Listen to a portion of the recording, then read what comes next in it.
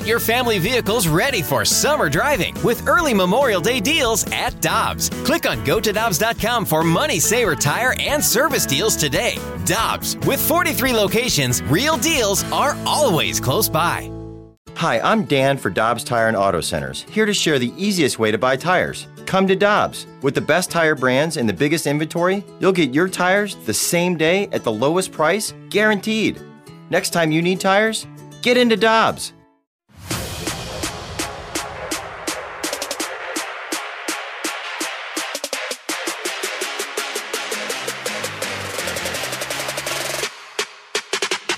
Far wing, into Fowler. Huge save, Gillies. The puck's still loose and the Ducks have scored. Troy Terry found the rebound before any of the Blues could. Gillies did all he could, and the Ducks have tied the game 2-2. Terry will bring it in, carry it wide, cut it into the middle on Gillies. Deke shoots, and it goes in and they score. The Ducks win the game on an overtime penalty shot. Perunovich coughed it up at the blue line, hooked the player to draw the penalty shot, and Terry wins it as the Ducks beat the Blues 3-2 tonight. Bummer of a way for that homestand to end. A penalty shot that ends it as the Blues win streak on home ice and their win streak overall. Terrible call. Well, no, not a terrible call. Yeah. A terrible decision on Perunovich's fault, but hey, either way, you were going to be given a breakaway. It was either going to be Terry with Scott Perunovich on him, or it was going to be the penalty shot. I think if it were me, and I've never been an NHL goalie, T-Bone. Oh, you haven't? I think I would have opted for the Perunovich trying to defend Troy Terry breakaway than the penalty shot, but hey, doesn't really matter. That one. I think the kid's younger than me, so I'll let it slide. Look, the guy's fresh out of college and fresh out of a shoulder surgery, so things like that are going to happen. And even Craig Berube said that that's what you get with a young player. He's going to be learning experiences. It is BK and Ferrario. He's Tanner Hendrickson. I'm Alex Ferrario. We are with you. No BK this week as the weddings are done. The nuptials have been completed. He and Kara are headed to Punta Cana as husband and wife, and T-Bone and I will tell you more about the wedding. It was a fun night, beautiful ceremony, beautiful reception, and all of our best to BK and Kara. Lost. Oh, yeah. Yeah, oh, well, we'll tell you why there was no money involved, because somebody spoiled the betting window before the damn ceremony even started up. That guy. We'll tell you about that as we move along here tonight. But look, it's a 3-2 final score to the Ducks last night in overtime. And before we get into the struggles and before we get into, well, more problems for the Blues, you do have to address the fact that they wrapped up a 4-game homestand. They won 3 of 4. They took 7 of 8 points. And in all of those games, 3 of those 4 games, they were shorthanded a man. They had all of their roster. They had a healthy roster in the sense of having 4 lines of 3 forwards and 6 defensemen and 2 goaltenders. They had that for the game against the Montreal Canadiens, and they win this one. But then they find out that Jordan Kyrou wasn't available in the game against Anaheim. He doesn't play. So you take 7 of 8 points on the homestand, T-Bone.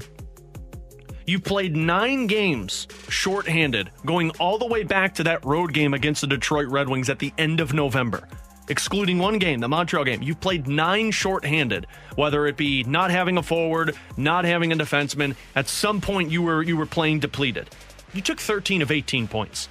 So as frustrating as that loss was last night, and as frustrating as it is to blow third period leads, I'm actually okay with and probably optimistic more than I should be for what this team has done, shorthanded as they are, still sitting in a tie for second place. Yeah, I mean, that's just impressive. The fact that they're able to get those many points, and not only were you shorthanded, you're on your 5th goaltender as of last night, too. And I know we'll get into this a little bit later, but how often would a team that loses just the 2 guys starting the year, the starter and the backup, how often will they be able to play well with the 3rd-string goalie? Not very often. The Blues are on their 5th guy, and all 5 have looked pretty good so far this year. Yeah. But to your point on kind of the Blues having this, it feels like there's kind of this, even though they're shorthanded, it feels like there's a little bit of this energy surrounding the team. Maybe that comes back with the Springfield guys. But 7 of 8 points in this 4-game homestand, it's such an impressive feat for this Blues team. And as you mentioned, they've been shorthanded. it's such a hard task to just kind of wrap your head around of, wow, this team is playing really good hockey. Honestly, might be playing some of its best hockey. Maybe not dating back to when they had the winning streak to start the year, when they went, 5-0 to begin the year. Mm-hmm. Maybe not back to then when they were pretty much healthy. But this comes pretty close to that, which is hard to imagine because we're seeing the defense play really well. We're seeing contributions from the depth guys. We're seeing some of your star players playing really well. Barbashev has played really well during this stretch. So the fact of the matter that they can get these amount of points this shorthanded and be playing this good of hockey, it goes back to kind of the old adage of what if they're healthy? I'm not even concerned about what if they're healthy because they're playing so well right now. Yeah, and who the hell knows when they're going to get healthy because more guys went out of the game yesterday. We'll touch on that in a bit. But look, despite all of that, there is still an issue for this Blues team, and it's the third period. It's closing games out. I mentioned this on postgame last night. Go back to Friday when Doug Armstrong joined myself and Chris Kerber, and he talked about the one thing that this Blues team is struggling at, and he used a phrase that still sticks out to me. Well, I would say it's closing out games. It's playing, getting extremely comfortable, being uncomfortable in one-goal games, up, down, tied in the third period. I still think we seem to have too many self-inflicted wounds, turn the puck over at the offensive, defensive blue line too often in critical times. I'm also understanding of the fact that when you want to play a more up-tempo game, when you want to allow your skill to show itself, skill comes with risk, and you have to turn a blind eye every once in a while. It's the critical times of the games where we have to have a better understanding that it's not worth the risk, even if it works out. Comfortable and uncomfortable situations. You remember the Doug Armstrong famous or infamous quote that, you got to jam the knife into the brain, jam it through their throat, turn it, twist it, kill the opponent. Whatever it was, he got very violent with it. That's what this Blues team's missing. It's the killer mentality in that third period. And for times on this homestand, T-Bone, they showed it. Like that Detroit Red Wings game. I mean, you entered the third period up 3-1. And you kept the pedal to the metal. There's been times this season where the Blues have been up 3-1 and they play sluggish in that third period. In the first game against the Florida Panthers, you enter the third period tied. You score the first goal. But the problem is you're allowing teams back in. So they've scored 35 goals in the third period, fourth best in the National Hockey League. All right. The problem is what's right next to that. 32 goals scored in the third, or 32 goals allowed in this third period, which is eighth most in the NHL. It's a +3 goal differential in the third period. All right. That's pretty good. I don't know if that's good for you. No, I mean, you can look at that however you want. So I went and broke it down. Ken Hitchcock. I see a positive. It's because you're trying to keep your life healthy, Yeah, like Mike Schilt. Mike Schilt told me. That's front office member Mike Schilt to you from now on. Way to go, Mike. I broke down in increments. Ken Hitchcock used to say 10-game increments is how you view a team. The first 10 games in the third period, the Blues were a +3. They lost 2 games in the third period in those first 10. The next 10, they're a -2. They tied 3 and they lost 4 games in the third period. That's the one that sticks out to me. And then the last 8 games are a +2. They lost a game and they tied 2 in the third period. That's the biggest issue right now. And if you look at how they're getting beaten in the third period, it's exactly what Doug mentioned. You're turning the puck over in bad situations, Scott Perunovich in overtime. You're getting beat and out-muscled in front of your own net. That Troy Terry goal that scored the tying goal in the third period. Scandella and Krug just got out-muscled in front of their own net by Troy Terry for that rebound where Gillies made the saves. If you were to label the number one issue, that's not injuries for this team, it's closing out games in the third period. They fix that, you're talking about a different team, in my opinion. Yeah, I'm with you. And this comes down to kind of that conversation of we've had, it seems, all year is, do you need another guy to be a top 4 defenseman for you? My opinion, you do. And then that comes to part of this discussion. And I know injuries isn't a part of this, but I mean, you look at Torrey Krug, who's this normal pairing? It's Justin Falk. He was paired with Marco Scandella. Danny Mac said it earlier. Krug didn't have his best game. I agree with that. So they have to find a way to finish games out, but it's not like there have been many where I've said, oh, wow, this is a game that really kind of got away from them because they weren't able to finish out games. Sure, there's been a couple that have gone to overtime, but they've been able to find a way to win it in overtime or at least get that point. I'm not sure that I'm concerned about this just yet. Maybe it's because I haven't seen it as much as when Doug Armstrong brought up that point, my first thought was, wow, I haven't really seen a lot of games where the Blues have gone into the third and it feels like they've kind of quote-unquote blown the lead. But what he did mention was, we've given up goals. You mentioned the Detroit Red Wings game where they gave up a breakaway to Robbie Fabry in the third period. Yeah. Sure, they were up, I believe, 4-1 at that time. But that's a goal that you look at and you go, how are we giving up a breakaway in the third period when the game is kind of heading towards its end? That's just the little things that the Blues have to improve upon. But yeah, I'm with you. This is the number one thing the Blues have to try and improve as the season moves along. Well, remember the first 2 games of the season. You were up 4-1 on the Colorado Avalanche with less than 7 minutes to go in the period, and you allowed 2 straight goals to make it a 4-3 game.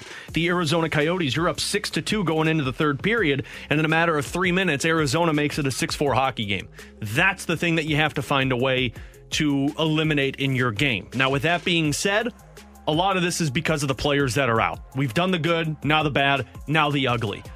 That game, Jordan Kyrou's unavailable for last night against Anaheim. Craig Berube said it was the Detroit Red Wings game that he was banged up, and he said he took a hit against the Montreal Canadiens that didn't help it, so he was unable to play day-to-day. Then there's Brayden Schenn, who played in the third period last night, went off the bench, came back to the bench, then left and did not return. Here's Craig Berube on Brayden Schenn's injury. It's not the same injury, and he'll be out of the lineup day-to-day right now. So the fact that they already labeled him out of the lineup for tomorrow's game against the Dallas Stars, that's a problem. You have now 11 guys out of your lineup. The good news, Tyler Bozak, he's off the COVID list.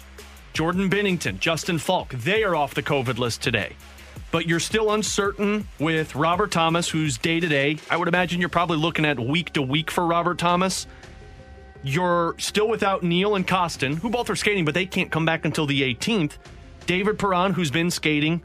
Ville Husso, short-term IR. Jake Wallman, that guy. Short-term IR. And then now Kyrou and Brayden Schenn. I mean, you're dwindling one after the other, after the other, after the other. So whatever we just talked about, it's so hard to label this team because all of these guys can... I mean, you're missing basically an entire roster. If you were going to suit up a team with the Blues injured players, they could compete. And of some of your most important guys, too. Right. Think about it. You have penalty killers in Tyler Bozak. You have late game players like Brayden Schenn, Robert Thomas, Jordan Kyrou. You have both of your goaltenders. You have one of your shutdown defensemen.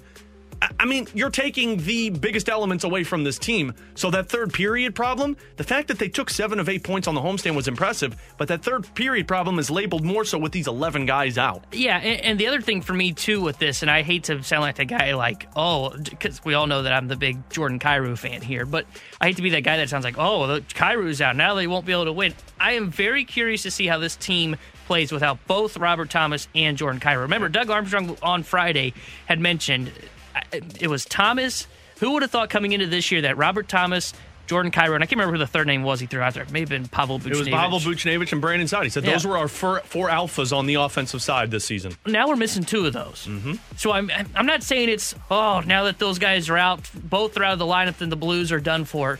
No, this team's clearly proven they can play through adversity, but I'm very curious to see how this affects this Blues team offensively, 5-on-5, and even on the power play, too, because you're now missing one of your best distributors in Robert Thomas, and you're missing, in my opinion, your best goal scorer in Jordan Kyrou. So I am very curious to see how they respond to losing 2 of the 4, quote-unquote, alpha dogs on the offensive end of the ice with their forwards. You know what that means? It means the other alpha dogs need to step up. Ryan O'Reilly.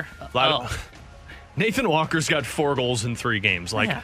What are we doing here? It's impressive. Put him in the category of alpha dog. O'Reilly, Tarasenko, Barbashev, Sundqvist.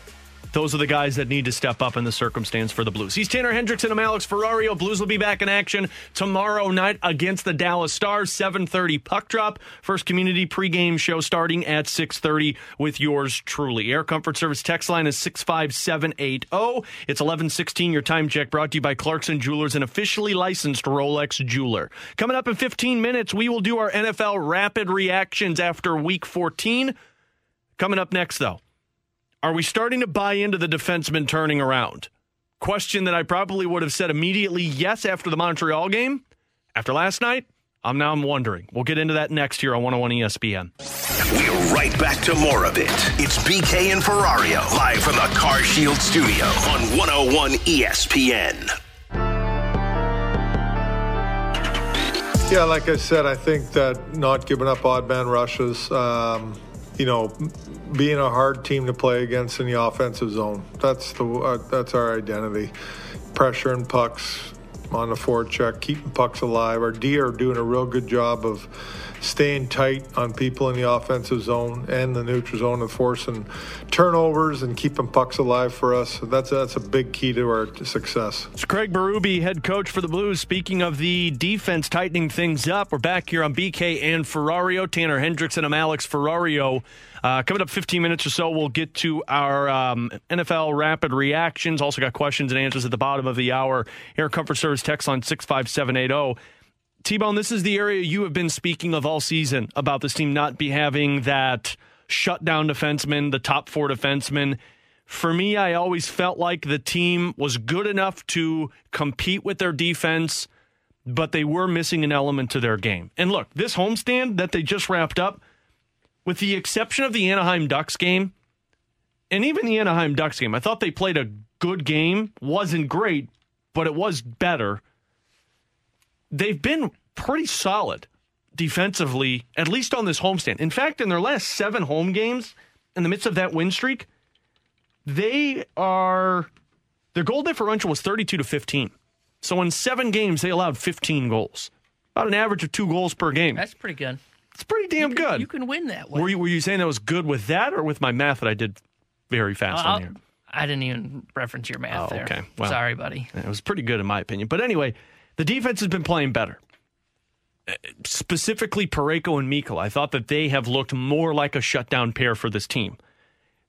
But then you go to last night's game, where both goals scored at even strength for Anaheim came from the Blues getting beat in front of their net. The Buddy Robinson goal, that was Parayko and Mikkola. That kind of got caught puck watching. The puck slid through the crease, and Buddy Robinson was able to slam home the rebound chance. And then one we referenced in the previous segment, Troy Terry scoring that goal after the first 2 shots were saved by John Gillies.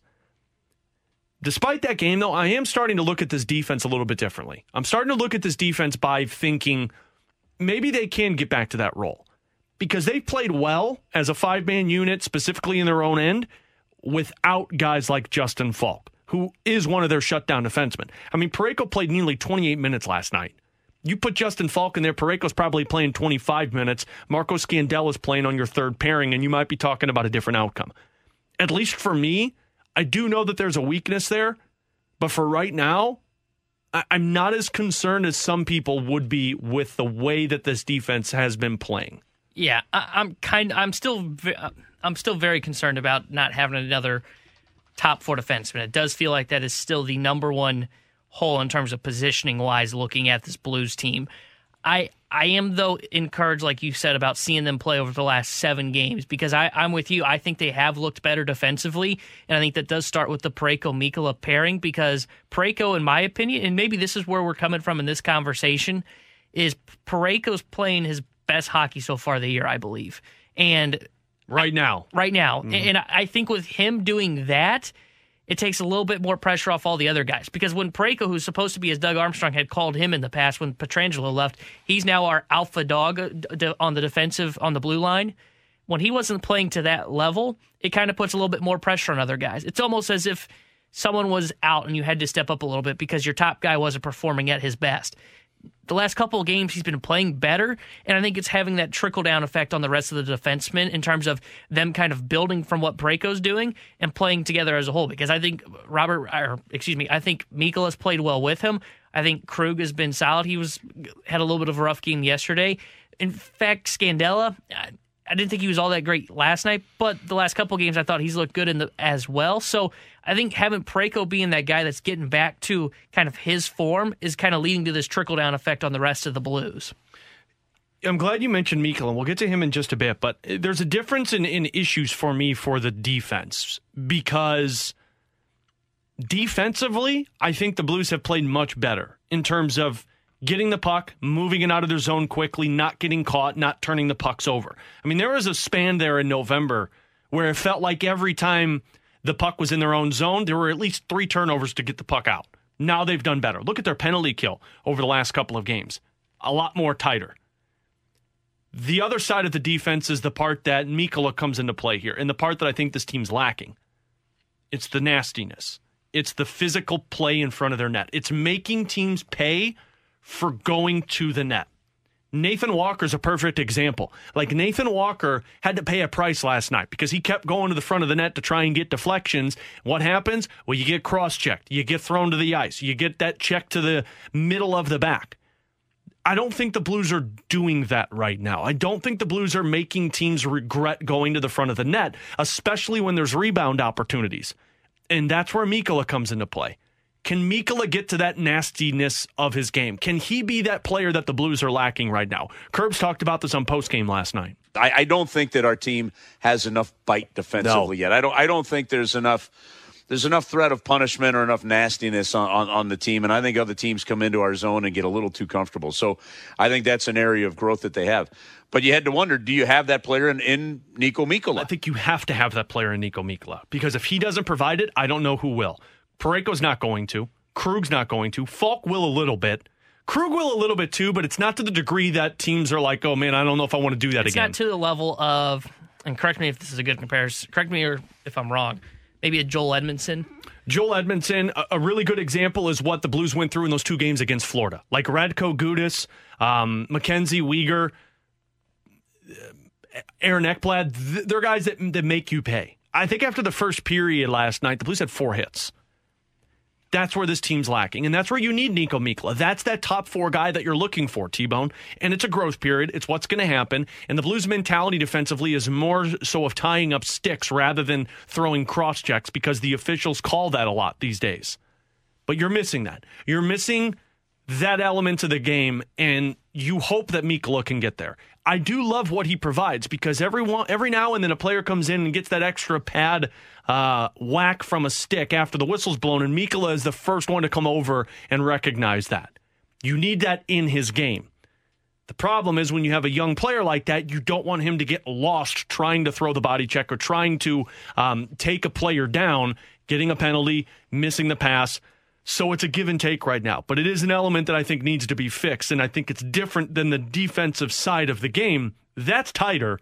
It's more so making players pay for what they do in front of the net. Yeah, and that's been an issue dating back to last year, too. Remember, that was the big issue last year. I mean, that was the easy-to-see issue. There'd be guys just standing around. There'd be no defenseman near him, not willing to knock him out of the way. I'm with you. The Blues need Niko Mikkola to be that, because... And I get that this doesn't tie into the defensive side of things, because they just need someone to be a little bit nastier. And I think Robert Bortuzzo does this every now and then, but not enough, and he doesn't get enough ice time to be that guy that can provide that. It's up to Niko Mikkola. He's 6'4". He's got a big body. He should be able to throw it around a little bit. And in my opinion, he's the last guy that you are looking at internally to see if you have a top 4 defenseman. Yeah, you're right. If it's not Niko Mikkola, then it has to come from outside the organization. And we had Brian Lutton on one day last week, and he said, we tied this into the Vladimir Tarasenko discussion. He said, look, it's going to be hard for him to move Vladimir Tarasenko. It's going to be hard on the trade front as a whole. All these GMs are just tied up with money right now, and the cap not going up. They're just all up against the cap. So making a trade is going to be very difficult. It is almost a need for the Blues that Niko Mikkola is able to step up and kind of become a nastier, bigger-bodied defenseman, and also kind of come into this and mold into this top 4 defenseman for this team this year. Yeah, well, they're going to have to do that in these next 2 games against Dallas, because Dallas has been playing much better. And you talk about a team that's not afraid to go to the front of the net, it's the Dallas Stars. So we'll see. And I think what comes into play there is also confidence for Niko Mikkola, knowing that he's not going to get taken out of the lineup when a bad mistake happens. And right now he's not going to be, and I think that's why you've seen his game excel a little bit more than what it was towards the beginning of his ice time earlier this season. He's Tanner Hendrickson. I'm Alex Ferrario. Coming up in 15 minutes, send your questions in. Air Comfort Service text line 65780. But coming up next, reaction to Week 14 in the NFL. It's our NFL Rapid Reaction here on BK and Ferrario on 101 ESPN. This is exactly where you want to be, listening to us. It's BK and Ferrario, live from the Car Shield studio on 101 ESPN.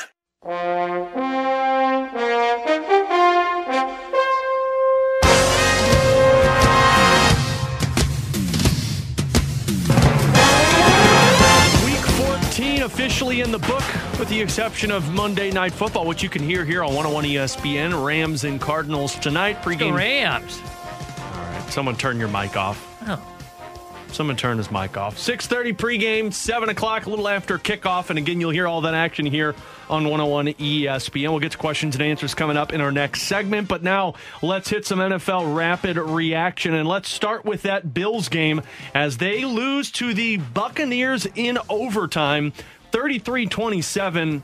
An actually pretty entertaining game with the Bills down, fight their way back into this one, but can't get it done. And then I think I saw Josh Allen was questionable afterwards.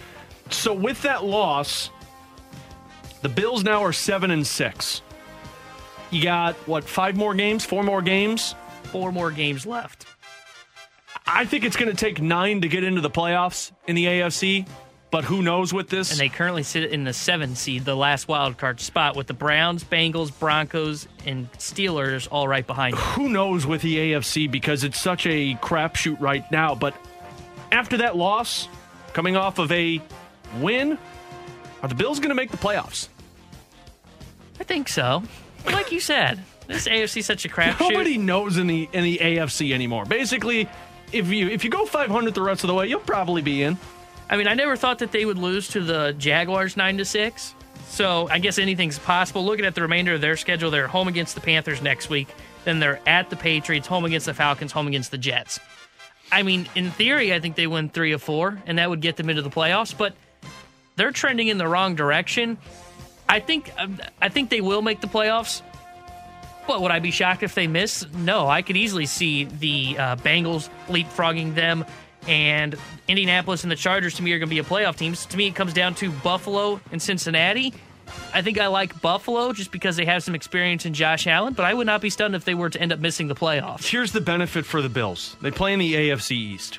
And the next team that would be on their heels are the Miami Dolphins. But they're not catching the Patriots.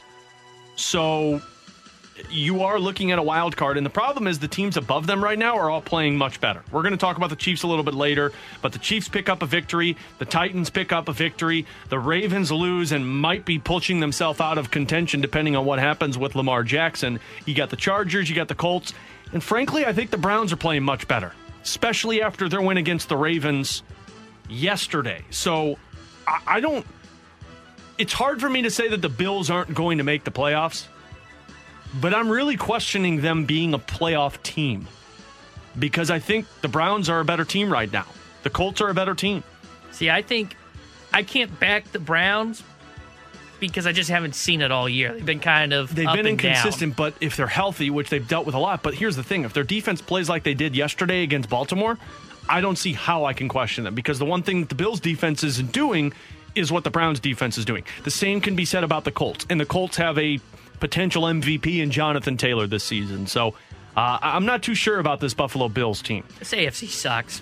The other team that I'm not too sure about, and well, this has nothing to do with making the playoffs, but this is more so what the hell they're going to do with their head coach, is Urban Meyer. Is he going to be fired after this season? Everything's going well in Jacksonville. Look, it's all sunshine. There's a pool. Look, everything was going fine until the bar video went trending, and then after that, the team finally picked up a victory, and then they continue to lose games. This was Urban Meyer after the game yesterday, where reports surfaced that he got into a screaming match with Marvin Jones and that he called his assistant coaches losers. Here's Urban Meyer. What's the answer? Start leaking information or some nonsense? No, that's nonsense. That's garbage. That's that's once again. I've been very blessed. I've not really dealt with that. I've not dealt with. Well, did you hear what he said? What?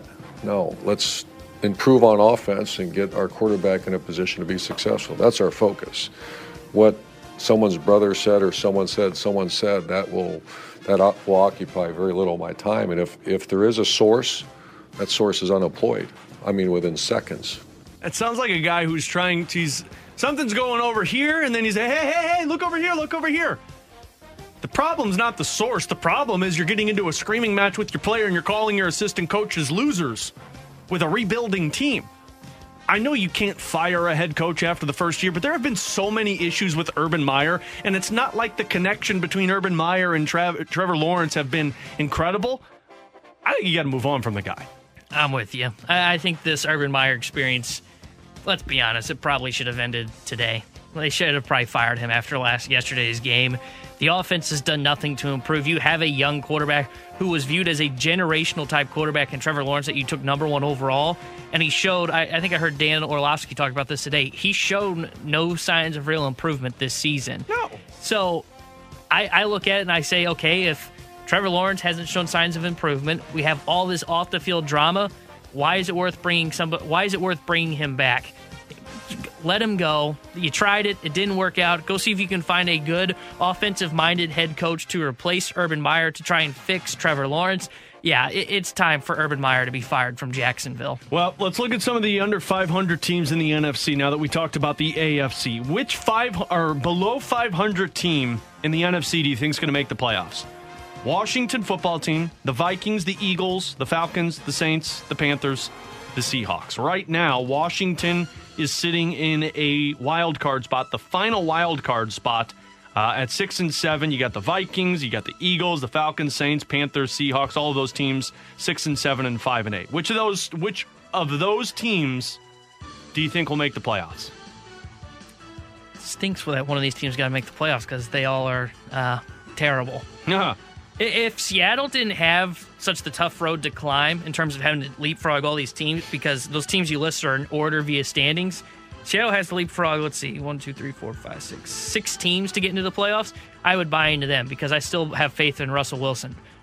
But because they have to leapfrog so many teams, I think I'm going to stick with the Washington football team to be the playoff team. I think Taylor Heineke has played some good football. Now, he did get hurt yesterday. We'll see what the injury is. If he's out, then I would have to throw this out and probably go with the Vikings. But their defense has played pretty well. They almost came back and beat the Cowboys yesterday after I think they were down 21-0 at one point. So I think I'm going to go with the Washington football team. I wouldn't be stunned if they make the playoffs, so a game below 500. So let's narrow these down. I'm done on the Panthers. I'm with you. I'm done on the Cam Newton experience in Carolina. I'm done on the Eagles. I don't see them making it. So I'm done on the Falcons. You know what's so hard for me? And I don't know what the rest of their schedule looks like. But the offense makes me believe. The defense doesn't. The offense makes me believe that they can do it. So let's just narrow it down, though. You got the Vikings, the Falcons, and the Saints, and the Seahawks. Those 4 teams, Washington sitting in a playoff spot. Are any of those teams better than Washington right now? I think the Saints can be if Taysom Hill can follow up what he just did against the Jets, which I know it's the Jets. They're a good football team. If I were to rank the teams that we just went through, I think I would have the Saints at number 1 getting in, Seahawks 2, Washington 3, the Vikings 4, and the Falcons 5. I think that's where I would be at right now. Because the thing that I don't get with Washington is if they don't have Terry McLaurin and Taylor Heineke is so hit and miss, I just don't know if that defense can hold them in a playoff spot the rest of the way. I'm with you, but I think the thing that will benefit them is their schedule the remainder of the way because they're in the NFC East. Because their remaining schedule at the Eagles, at the Cowboys, that one I can see being a loss, and then home against the Eagles at the Giants. I could easily see them winning 3 of their next 4, finishing up with the NFC East. Maybe they lose a game to the Eagles, but honestly, I would be stunned because I'm with you. I'm out on the Philadelphia Eagles as a team to make a run. But the Saints got the NFC South, and I don't know who they play the rest of the way, but they're going to have one more matchup against the Panthers, Tampa right? next week, I believe. So Tampa, and then they're going to have the Panthers one more. Yeah, let's see here. And then if you have a matchup against the Falcons. So the Saints' remaining schedule at Tampa next week, probably Sunday Night Football. Home against the Dolphins, who are playing well. I would honestly take Miami in that game. I think I would take the Saints in that game. And then home against the Panthers, as you mentioned, then at the Falcons. And so honestly, I think they're at the same. I think they're at the same level as the Falcons. So that's a toss-up. I can see 2 victories of those. And I don't know if that'll be enough because that would get you up to 8. 8 and 7. So it comes down to that Dolphins game. Yeah. And you know what? If you could beat the Dolphins, I don't see the Eagles getting 3 more wins. I don't see the Vikings getting 3 more wins. I don't see the Falcons or the Panthers getting 3 more wins. So it comes down to Washington and New Orleans, in my opinion. And if I were to bet on one team to get 3 more wins, it probably would be Washington. Yeah, I think I'm with you there. Final one before we get to our questions and answers segment. Which 7-6 team do you trust more in the AFC playoff picture? The Colts, the Bills, the Browns, Bengals, and Broncos. Can't believe I've reached this point. I think it's the Colts. You got the Colts who were on a bye, Bills who lost, Browns who won, Bengals lost, Broncos won. I think it's the Colts too. because they're playing really good football. And earlier in the year, it was like, oh my gosh, this Carson Wentz experience. It's just how it ended in Philadelphia. He's played better football.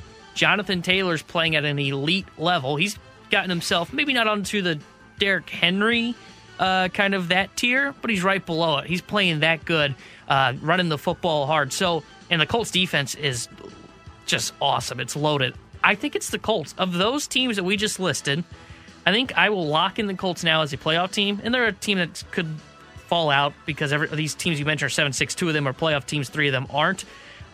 I think I would take the Colts, and honestly, I wouldn't be stunned if they were a team that would go on a little bit of a run because they have good defense, and then if Carson Wentz can just take care of the ball and they can run the game out with Jonathan Taylor. You know what all of these teams that have that the Bills don't? A running game, which is why I would probably put the Bills down towards the bottom of this list. Broncos running game's not that great. Did you see what Javonte Williams did for back-to-back weeks as their number one guy? Yeah, but I mean, they beat who? The Giants. I know it was yesterday? the Lions, but Lions, still, that's right. Minnesota couldn't do it.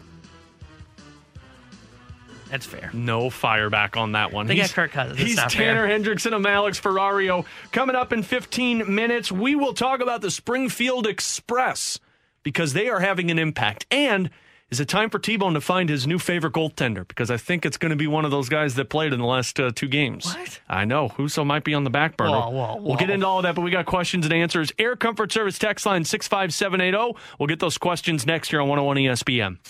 You've got questions. We may have the answers. Maybe? Text now to 65780. It's BK and Ferrario's questions and answers on 101 ESPN. Greg Wyshynski, senior NHL writer for ESPN. He's going to be coming up with us at about 12:30 this afternoon. Plenty to get into with him with the news of the Olympics, with the news of another team going into COVID protocol and having to postpone games. And then, of course, with this Blues team. And let's start with that with our questions and answers. Air Comfort Service text line is 65780. Alex, another team postpones their games. Why have the Blues not been able to postpone their games with all of these injuries? Thankfully, they haven't. Well, just that. I mean, they've been injuries. Like, Calgary had to postpone because, one, they were coming into the U.S. They were supposed to play the Blackhawks, and I believe they put 9 players on the COVID protocol, I believe that's right, and yeah. 6 of them all went in at the same time. So the difference there between the Blues, they had 1 guy go on and then 2 guys go on at the same time. I don't know what the rule is, but I think if it's 5 or more players that go in at the same time, that the NHL has you postpone games because obviously that's considered a mini outbreak. So that's why the Blues haven't been able to postpone any games. And frankly, I don't think they would want to postpone games.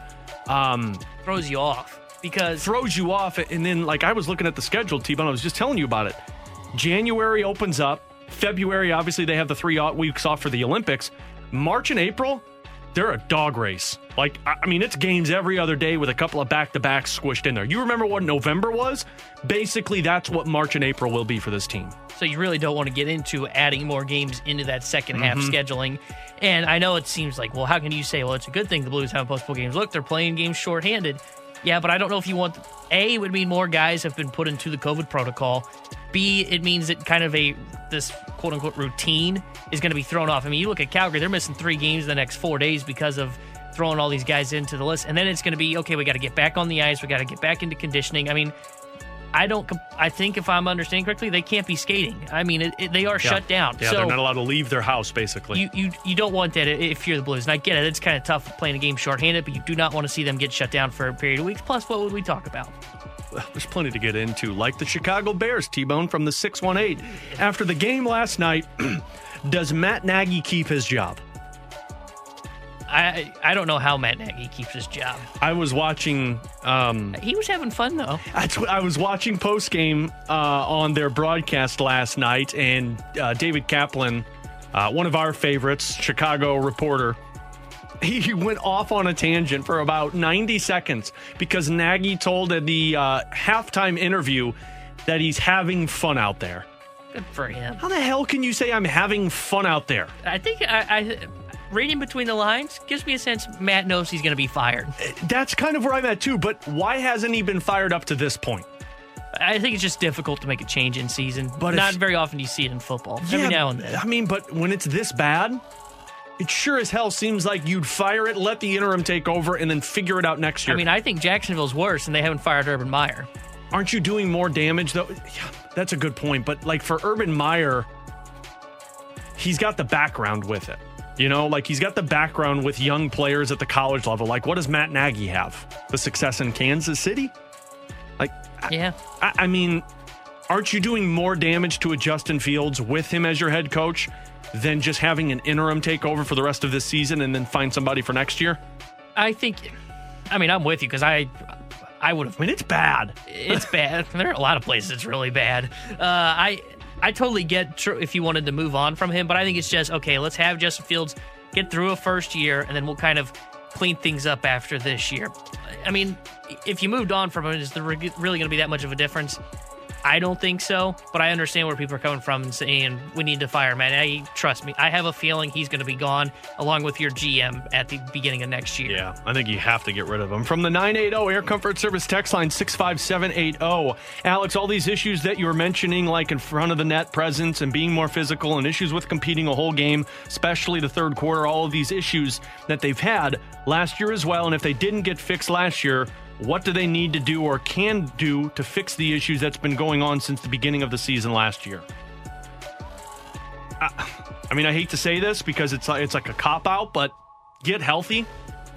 I mean, I know. Cop-out. In all honesty, though, like, we talked about this on Friday with Curbs. When healthy, even when not healthy, this offense has continued to roll. It wouldn't surprise me when healthy, this offense right up there, averaging about 4 to 4.5 goals per game. Think about it. You put that with a defense that feels a little bit more secure in who they are, and you got identity pieces with Mikkola and Torrey Krug and Scott Perunovich with Falk and Parayko. I mean, they can outscore their mistakes. That's what we have seen this year. The problem is, how bad are those mistakes, and can they clean them up? I don't know how you fix it, other than get healthy, see what you have. Now, when you're healthy, hopefully you're healthy in January and you could take it up to March when the trade deadline comes. And we're going to talk about this a little bit later, but I know everyone says we'll go to the trade market and find the guy. There's nobody out there. And when you find that guy, you have no cap space to make that work. So, to me, how you fix this issue, you continue to groom Niko Mikkola and Scott Perunovich so that they're confident in their own end. And you need to find certain roles for certain players. Like Marco Scandella, great penalty killer. Don't want him in the game late in a hockey game. Because last night, Justin Falk's healthy. You know who's on the ice last night in the final minutes of the game where Troy Terry scores that goal? Justin Falk and Torrey Krug, Parayko, Mikkola. Maybe Scandella / Bortuzzo / Perunovich for a little bit, but you shorten that bench when it's a tight game. That's where I think the biggest fix comes for this team. Yeah, it's going to have to come internally because, as you mentioned, that trade market, A, it doesn't seem like there's anything out there, and we're still a ways away, but B, the cap space is going to be the biggest thing for them. And I'm with you. It comes to Niko Mikkola. I said it earlier in the show. If Mikkola is going to have to become that guy that grooms into the top 4 role. If not, we'll see if the Blues are able to win in that kind of that mindset you just brought up of, well, can they outscore their opponent? I don't think they can win that way. I don't think they're built to win that way. I just don't know if they can. I don't know if they can win a Stanley Cup with that mentality. I think it has to have the mentality of that 19 run where we're going to be physical, we're going to keep you away from our net, we're going to play the forecheck, which they've done fairly well this year. I don't know if I want to see them getting into these quote-unquote track meet games with teams. I just don't know if they can win that way. I like this one from the 636. How many guys from injury and COVID list will be available for Friday's game? Let's get into that coming up next because the Springfield players, they have been very impactful on the Blues. But what's going to happen when these guys start to come back from injury? We're going to get into that next here on 101 ESPN. Giving you the picture, the real big St. Louis sports picture. It's BK and Ferrario, live from the Car Shield studio on 101 ESPN.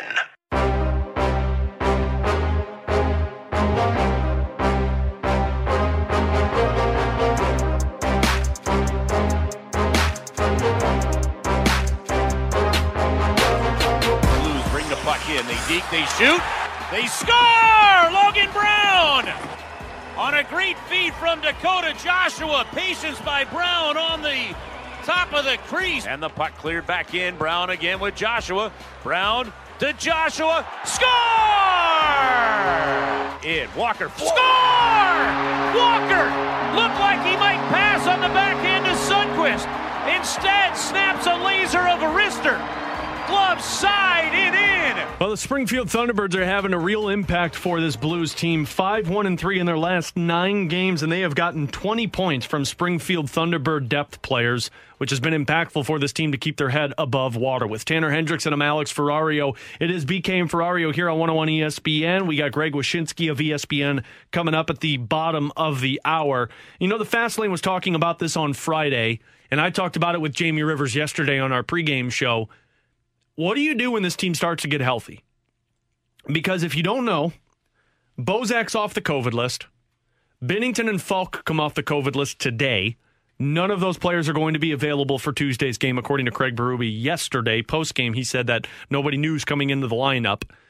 David Perron has been skating, so you would imagine he's getting closer. Robert Thomas is still out day-to-day or week-to-week, however you want to look at it. Kyrou was day-to-day. Schen's day-to-day. You have the possibility of by Friday seeing 4 or 5 players get back into the lineup. And if that's the case, the emergency loan players are sent down immediately. And for emergency loan, got to pull this up on Cap Friendly because, frankly, there's a ton of them.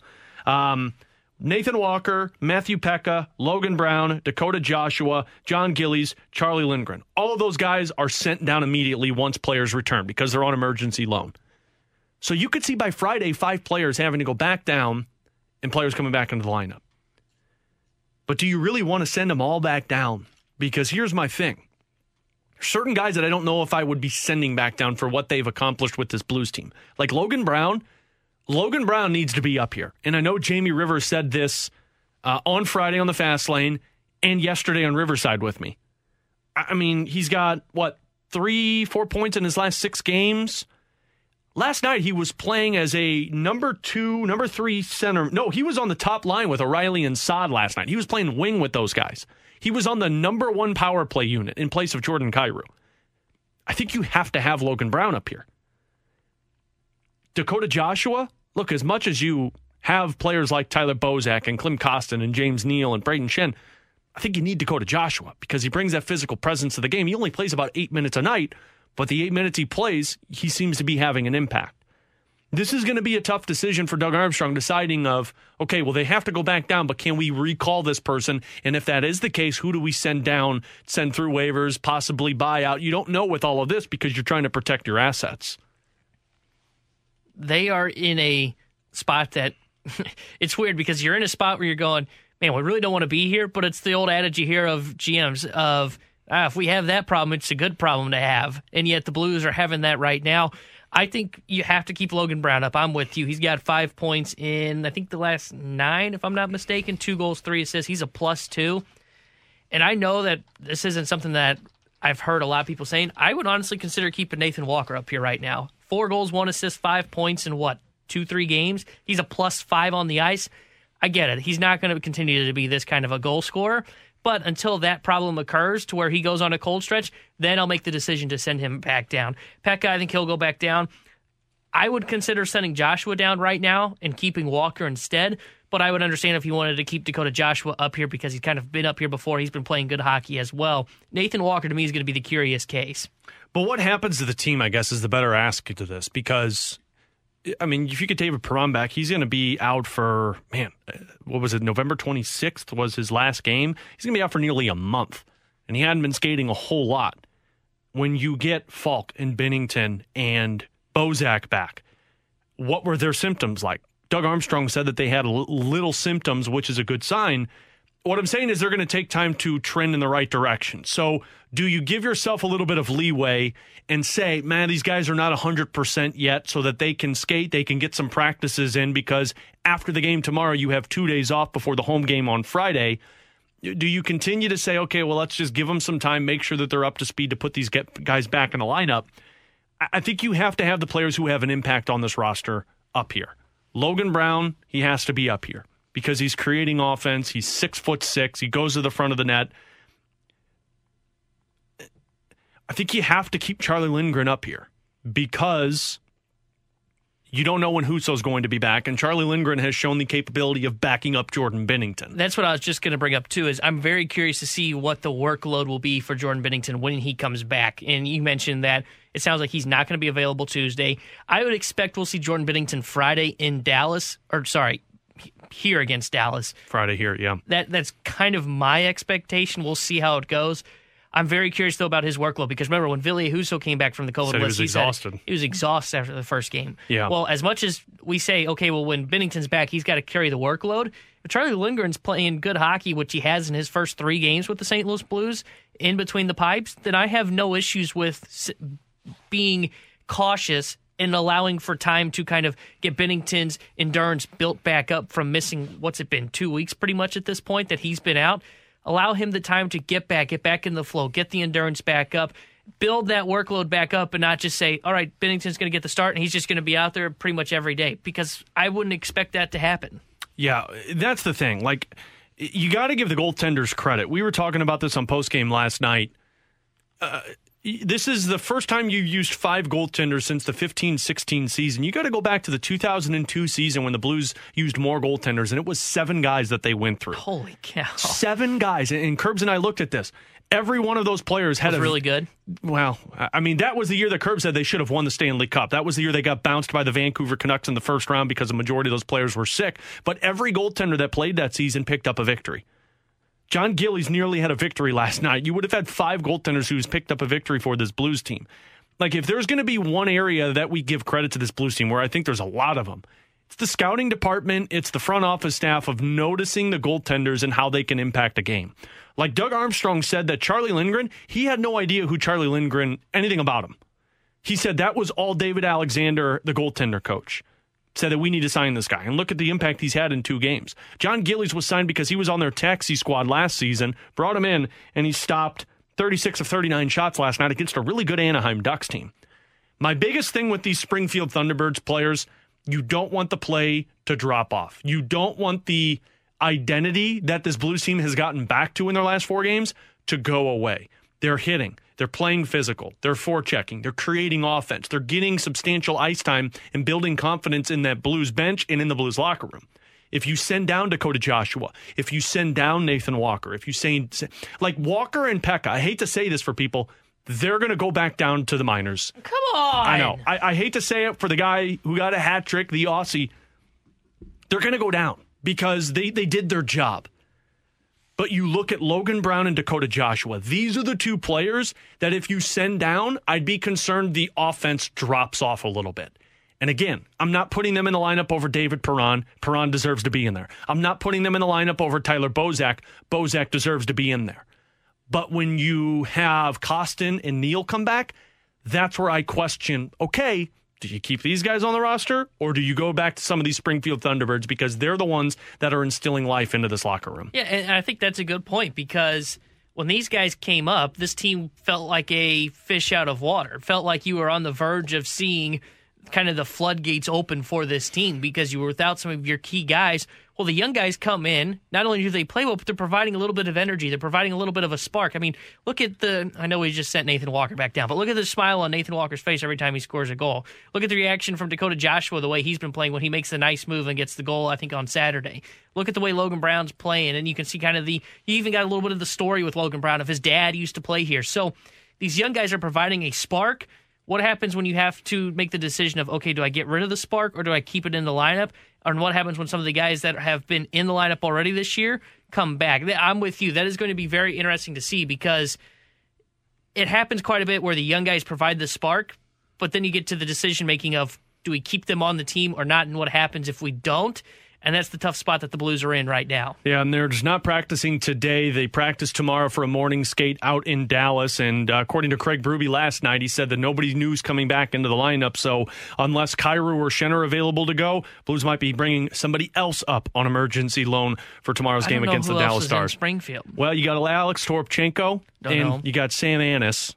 My favorite. Those are the 2 that I think you'd be looking at. But in all honesty, like the Springfield Thunderbirds had to play 7 defensemen and 11 forwards because they don't have any more guys because they're all on this Blues roster. But hey, if you're picking up points, it's the only thing that matters. He's Tanner Hendrickson. I'm Alex Ferrario. We'll talk about the Blues situation with Greg Wyshynski of ESPN coming up in 15 minutes. But coming up next, let's get into some baseball because Jim Bowden put a grade out for the Cardinals offseason.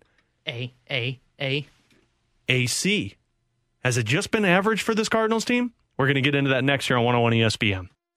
We're right back to more of it. It's BK and Ferrario, live from the Car Shield studio on 101 ESPN.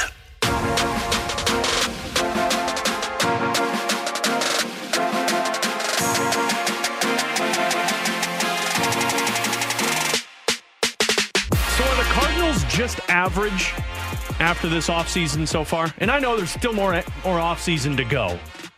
And I can already hear Cardinals fans yelling, yeah, they're already average, Alex. They were expected to be. Did you hear Barnes yell from the office they need more talent? Yeah, sorry, Barnes. Didn't mean to call you out like that. Look, I would kind of have to agree with this, with what Jim Bowden put out. And Jim Bowden, of course, of The Athletic, former Major League Baseball general manager, been on the show a couple of times. This is what he put on the Cardinals offseason to this point. Gave him a C. I expected the Cardinals to land Max Scherzer, Robbie Ray, Kevin Gausman, or Marcus Stroman. Was surprised that they focused on Steven Matz instead. Matz is coming off arguably his best season, going 14-7 with a 3.82 ERA and 29 starts for Toronto. But he allowed more than one hit per inning pitched and posted an inflated whip of 1.334, which is about his norm. Matz's career record of 45-48 with a 4.24 ERA is more indicative of what Cardinals fans should expect. I'd like the signing more if it were a 2-year contract. The 4-year deal brings back memories of the Brett Cecil contract, which didn't end well. End quote. Brett Cecil must make you... The Brett Cecil thing makes me a little concerned, but here's the thing. He's a bullpen pitcher. You're getting more from Steven Matz, the defense behind him. But I would agree it's an average offseason so far. You've made one move. You brought in Steven Matz. This team had a lot more holes I felt that needed to be filled than just the pitching side of things. And I don't know where you're at on this one, T-Bone, but look, Steven Matz I thought was a good signing for the Cardinals. I think he matches this team well. I might say it was cool. It was cool, according to BK. It was $11 million, so it's not like I'm frustrated over it. And yeah, Ray, Gausman, Scherzer would have been nice. I'm not dropping $35 million for Max Scherzer for 3 years. But with that being said, it's hard to disagree with them being an average in offseason, and I don't know how you fix it. See, I think I would give them a B so far. And the reason that I don't know if it's average is because heading into the offseason, it was pretty clear the Cardinals needed somebody to kind of be a innings eater for them. I think we all agreed that, and I know he said that he expected them to sign Scherzer, Ray, Gausman, Stroman. I never thought they were in that market. Maybe the Stroman one because of the way the deal ended up, but we didn't expect that to be his deal, which was 3 years and had no trade clause in it. So the Stroman one I could kind of understand, but the Scherzer one, to me, the Gausman, the Ray, they were never going to be players into that. So where do you look? You look at the mid-tier guys, the Steven Matz, the John Gray. I get it. The 4 years isn't exactly what a lot of people would have liked to seen, but he wasn't signing for 2, and it probably took that 4th year to really convince him to come to St. Louis. So I would give them a B because they have found the innings eater guy, because I'm not sure they really had that. Maybe Adam Wainwright was that guy, but you needed to find someone that's been healthy over the last couple of years. And I get it, he dealt with a shoulder injury in 2020. Other than that, though, he's been fairly healthy in his career. And with the defense behind him, I don't expect his numbers to go back to where Jim Bowden had sent his career with a 4.24 ERA and the 1 hit per inning. I'm not saying he's going to win the Cy Young, like Greg Amsinger may have told us, but I do think his numbers are going to be about what they were this year, where he had a 3.82 ERA and 29 starts going 14-7. I can honestly see the ERA being just a little bit lower because he has that good a defense behind him. The signing seems to fit perfectly. I understand where you would come from and where fans would come from, say, well, Steven Matz, he's a 3, maybe a 4. It's just an average signing. But it's an average signing that makes so much sense for this Cardinals team. That's why I give them a B, because it filled part of that hole. I still think they need a bullpen arm. I still think they need an impact bat. But this signing to me made sense, and it was clearly the number one thing for them to do. on their to-do list heading into the offseason. Yeah, it's hard for me to give them a B, though, because if I'm grading the offseason, I'm grading it off of the areas of weakness that you've fulfilled, and you've only done that in one spot. You didn't do anything with your bullpen. In fact, you lost a bullpen piece with Luis Garcia and didn't upgrade there, and I know there's still more offseason to go, but you don't know how much time you're going to have once the offseason fills up. You needed a bat, you didn't get a bat, and you needed something for your bench, and you didn't do that. And I know you can look at the younger players and the impact that they're going to have. Here's my problem, though, with Jim Bowden's piece. It's really inconsistent. Like, if you're going to give the Cardinals a C, okay, that's the grading scale. How the hell did the Boston Red Sox get a B? They traded Hunter Renfroe for Jackie Bradley Jr. You tell me the better player in those two. Yeah. Hunter Renfroe. Their free agents were Michael Wacha, James Paxton, and Rich Hill. How the hell did the Boston Red Sox get a B with that offseason and the Cardinals get a C? I can agree with that at some point, but if it makes you feel better, I saw the Brewers got a C. And to me, that's a good sign for the Cardinals. The Atlanta Braves got a B. They got Jay Jackson for a player to be named later, which tells you who they acquired, and you signed Manny Pena and Kirby Yates, and you extended Charlie Morton for $20 million. That's a B? So that's where I'm at with this. So you kind of take it with a grain of salt here because, yeah, the Cardinals got a C. Yeah, I think they're an average offseason. But the higher grades for some teams around Major League Baseball isn't that much of a difference, in my opinion. But see, that's where I would probably come at the B because, now, I'll just be honest, I don't know 100. I'm not as locked into the Boston Red Sox as I am the St. Louis Cardinals. But you mentioned those names. Michael Wacha, who'd you say, James Paxton, and then Rich Hill. Oh, yeah, Rich Hill. But they also acquired Jackie Bradley Jr., who had a very bad year for the Milwaukee Brewers. Now, they did acquire some prospects in that deal from Milwaukee, so that probably helps with that. But they're adding starting pitching, knowing, hey, we have to find some guys that can help us in our rotation. They basically did what the Cardinals needed to do, except for they acquired some prospects in a trade, which they took on a bad contract in Jackie Bradley Jr. They basically did what the Cardinals said. Okay, what's our need? We need starting pitching. All right, let's go throw it out to some of these lower-level guys rather than the mid-tier guys. That's why, to me, the Cardinals did the exact same thing the Boston Red Sox did was, okay, what's our need that we need to accomplish right now? Go find a starting pitcher that's going to eat innings. We're not going to go dabble into that high-end market. We'll stick in the middle tier. We'll go get Steven Matz. He's our number one guy. They did that. That's why, to me, it's a B. My opinion, impact bat should have been the number one thing for them to try and target this offseason. They had a different view of it. They said our number one need is starting pitching. They've accomplished that. Maybe they'll add another guy. We'll see. But they accomplished getting to what their number one need was on their to-do list for this offseason, and that was adding a starting pitcher who I think is going to be really good here behind this defense. Let me ask you this then. If you take into consideration, which I don't know if Bowden did this or not in terms of coaching staff offseason moves, the fact that they had the offseason they did with their new head coach or their new manager and with Skip Schumacher, that at least would make me believe that they're a B. Does that change anything for you? If you give them a B just with Matz, does it change anything with the coaching hires? No, because when I look at the offseason, I'm more focused on the players. The coaching hire doesn't really have much of an effect for me. I think Marmol was the right guy because he seems like he's going to kind of look at platoons, and that's where it's going to be interesting when the lockout ends. It's because right now they don't really have – they do kind of with maybe a Gorman Yepez at DH or Gorman and Edman at second base, but I don't see a guy that can hit right-handed pitching yet that could be a leadoff hitter for the Cardinals. So there's kind of that aspect, too, of we're talking about, they're not done yet. We'll see how things play out. The coaching hires to me didn't play into my grade for the Cardinals' offseason moves, even though I do believe the hirings of Ollie Marmol as manager and Skip Schumacher as bench coach were the right moves. Yeah, I think it's going to take a couple of other moves and some significant moves if the Cardinals want to, at least in my opinion, go above the average grade rating that Jim Bowden handed out. The text line might have this right. I'll just see if I can find this. I think it's from 314. Jim doesn't know he's a great guy. Do what? Jim doesn't know he's a great guy. Steven isn't. Remember, most of one of the reasons was because he's a great guy. Well, that does trump a lot here. That trumps a lot here in St. Louis when you get a guy who's a good player. Yeah, no, good guy. That's what I'm saying, a good player. No. He's Tanner Hendrickson. I'm Alex Ferrario. We got the junk drawer coming up in 15 minutes, but up next, senior NHL writer at ESPN, Greg Wyshynski, joins us next here on BK and Ferrario. This is exactly where you want to be, listening to us. It's BK and Ferrario, live from the Car Shield studio on 101 ESPN.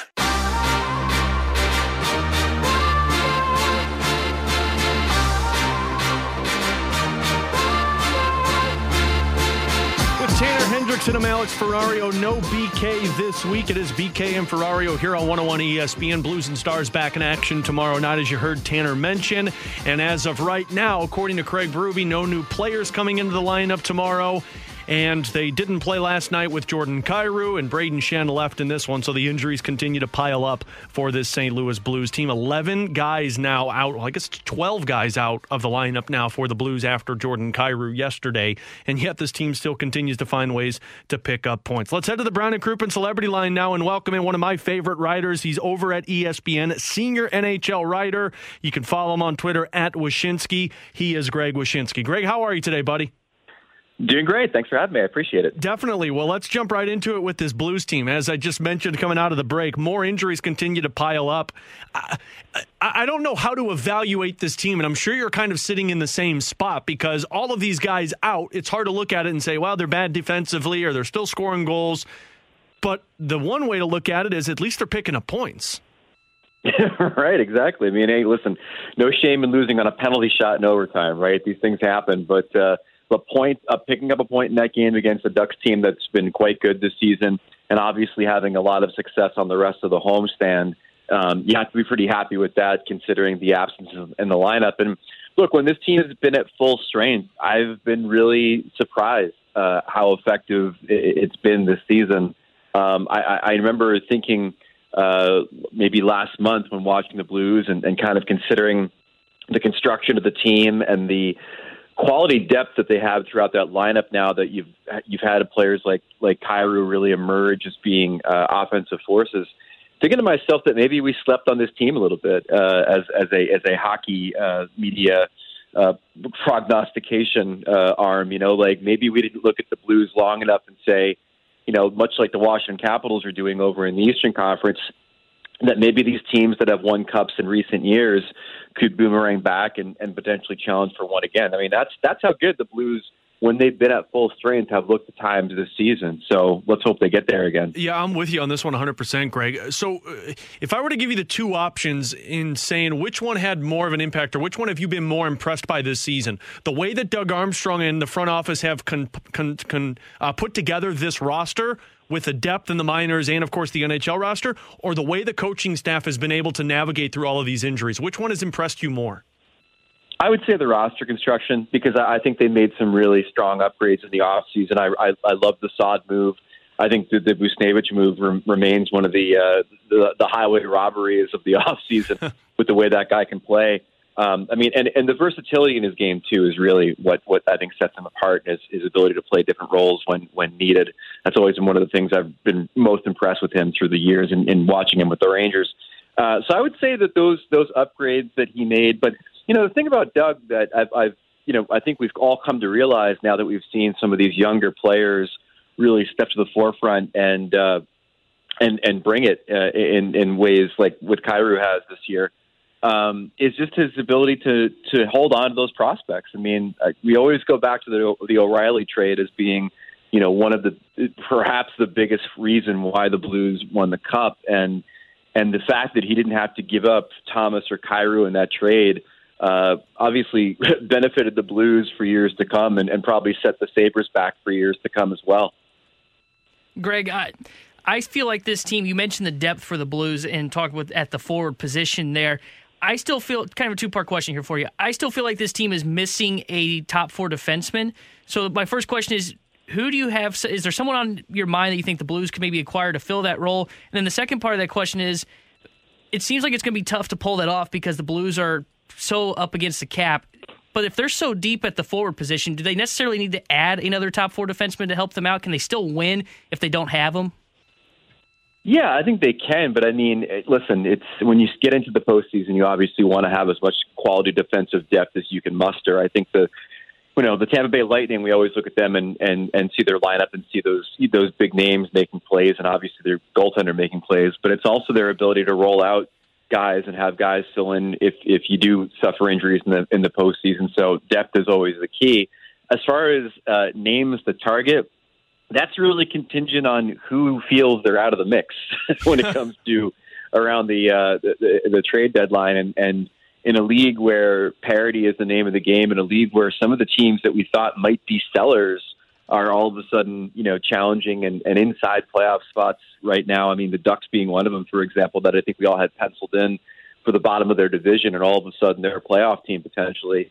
It's really hard to kind of figure out what those marketplaces are going to turn out to be until we kind of see who fades. I mean, for goodness sake, I think about 2 weeks ago, we all thought Vancouver could be a seller, and now Bruce Boudreau's got them winning every game. So who even knows with that? So I mean, it's really hard to figure out what the marketplace is going to look like going forward, because it really is contingent on which teams believe they're on the outs.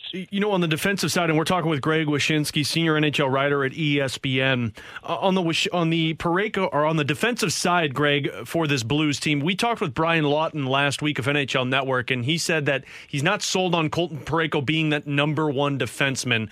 Where are you at with Parayko being that top dog for the Blues?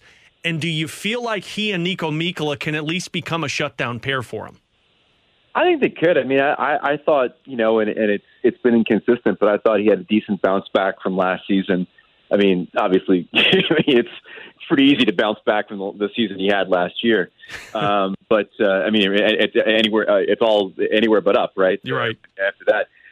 But no, I've always liked him as a player. I think that the number one defenseman thing can be kind of a burden as far as labels go. I mean, Alex Pietrangelo obviously wore that title well, continues to do so with the Vegas Golden Knights, and it's no shame that maybe Colton Parayko can't be that same type of player, even though I think he's had moments in his career where we've looked at him and said maybe he could be, or maybe there are certain situations in which he could be projected to be that guy. I just think he's a real good defenseman, and I don't think there's any shame in not being that next level tier guy of a Pietrangelo or a Hedman or someone like that. Just play good hockey, be a good pairing, give me 22 minutes a night, and I'll be happy. Is that the biggest weakness on this team, though, in your opinion, Greg, the defensive side of things? Well, yeah. I mean, undoubtedly, when you compare it to the other things that have gone right for this team. I mean, in Binnington's case, for example, I think it might have been Stephen Valiquette in a recent goalie tiers article that we had, or maybe it was Kevin Weeks. I forget who it was. It indicated that Binnington reminds them a little bit of Grant Fuhr in the 1980s, of guys that just can kind of win, not necessarily have the greatest numbers, but they find ways to win. And at the end of the day, you ask a goaltender, and goaltenders, all they really care about is the W. So I think from his perspective, I think that he's been good. So, I mean, by process of elimination, you'd have to say the defense overall for the team has been kind of a troubling spot. And we'll see where that trends in the second half of the season. Again, it's hard, I think you said at the top, it's hard to really evaluate when you're dealing with so many people that are in and out of the lineup, seemingly for like the last month, that it's really hard to get a handle on what this team's going to ultimately look like. Greg, one of the big storylines for us here heading into the year was Vladimir Tarasenko, and he had put in the trade request. I'm curious, do you think he's going to remain at Blue throughout the season, or do you think he's someone that we could see being dealt at the trade deadline? That's a good question, man, because, I mean, I don't know where his head's at. I know that he definitely was not happy with the way that the team handled his injury situation, but they didn't move him, so that tells you where the Blues' head was at insofar as moving him out. They felt that he was, more valuable of an asset than what they were getting back potentially in trade returns. So, I mean, that's really a question for him and Doug Armstrong insofar as what that relationship looks like these days. Winning solves everything. Him playing well probably solves some things too. But as far as his future or potential moving at the trade deadline, I couldn't speculate on that. I mean, I only know what I knew in the offseason. Final one for Greg Wyshynski, who is kindly with us here on the Brown and Crouppen Celebrity Line. Greg, you had a piece a couple of days ago talking about how the NHLPA is a little skeptical of the Olympics and the NHL players going over in February. And we've already seen another team have to postpone games, the Calgary Flames. We've seen one player opt out of the Olympics. And with this COVID protocol to where if they come down with a positive test in China, they got to stay there for 3 to 5 weeks. Do you think that this possibility of seeing the NHL players over in Beijing for February is starting to get bleaker and bleaker? It is. I mean, there's a lot of pessimism right now. I think for the players, what they're looking for is clarity. That's what Executive Director Don Fehr told me in that article that you can find on ESPN right now.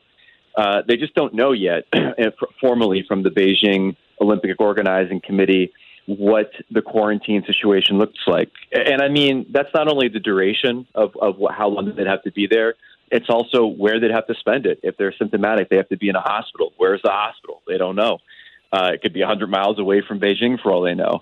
If there's the possibility of getting those players out of China so they can quarantine someplace else, they don't know if that's possible. So there's a lot of sort of mysteries around this whole process that the players are waiting for clarity on. There's going to be a call between the NHL, the PA, the IIHF, the IOC to talk about medical things. And then there's supposed to be another handbook sent to the athletes in the near future that's going to detail some of these protocols a little bit more. But one thing that I'm hearing more and more of from these players, it's not simply just being away from their families potentially for another 3 weeks if they test positive and they're symptomatic over in Beijing. It's also a financial situation in the sense that there's a $5 million slush fund that the IIHF created to cover the salary losses potentially for players if they miss time because they contracted COVID in Beijing. When the NHL and the NHLPA struck this deal to have the players go and play in China, part of the deal was if these players get sick over there and miss practice or miss games in the NHL, they don't get paid. So now all of a sudden you're thinking 3 weeks in quarantine in China, 3 weeks away from my gig in the NHL, 3 weeks of missed salary on top of not being around your family and being stuck in China. It kind of starts adding up, and I think there are a lot of concerns right now for the players that lead towards this sense of pessimism that we're seeing. Yeah, it's going to be an interesting next few weeks to find out if more players kind of decide to opt out like we saw Robin Leonard do for the upcoming Olympics. Greg Wyshynski, always appreciate the time, buddy. Great stuff as always, and I look forward to chatting with you again real soon. Anytime. Thanks for having me. There you go. One of my favorites, Greg Wyshynski. You can check out his work at ESPN.com, and you could follow him on Twitter at Wyshynski. That's WYSHYNSKI. The one that really got me there, T-Bone, is what he said at the beginning of that, and said that maybe some of the national side underplayed the Blues, thinking that they weren't a contender. And that sticks out to me because you haven't seen what this roster looks like yet, and they're still doing this. And if he's saying that, and we are seeing it, maybe we're looking at this team a little bit differently than what we were in the month of November. Yeah, going to be very interesting to see, because as you said, they're doing this without their top guys. What happens when they get back to being healthy? Yeah. And I think we can get our Stanley Cup tattooed you going to get already. One? You pulling a Randy Carricker? Right now, though. Oh. I'm not waiting until they win it. You're just going to go now? Well, you heard him. He just said. I don't think you can make it through a tattoo. Plain and simple. Oh, probably not. By the way, if you're curious, there's a follow on Twitter. I want to make sure I get them right because they are actually huge, because this is such a hard thing to find, was man games lost in the NHL. It's NHL Injury Viz on Twitter. And as of December 11th, the Blues were ranked 10th in the National Hockey League in man games lost. They've had 97. Now, obviously, with 2 games played since then, might be a little bit of a different outcome there, but 10th in the NHL. I mean, 9 more teams have had more games lost than you, which feels like it's absurd because the Blues seem like they are the biggest devastation in terms of man games lost. But hey, still finding ways to pick up points, and you're seeing other teams do it as well. He's Tanner Hendrickson. I'm Alex Ferrario. Wyshynski also talked about Parayko and Mikkola there. We'll get into that at the top of the hour, but coming up next, we got the Junk Drawer here on 101 ESPN. They are St. Louis. It's BK and Ferrario, live from the Car Shield studio on 101 ESPN. Let's open it up. The Junk Drawer with BK and Ferrario.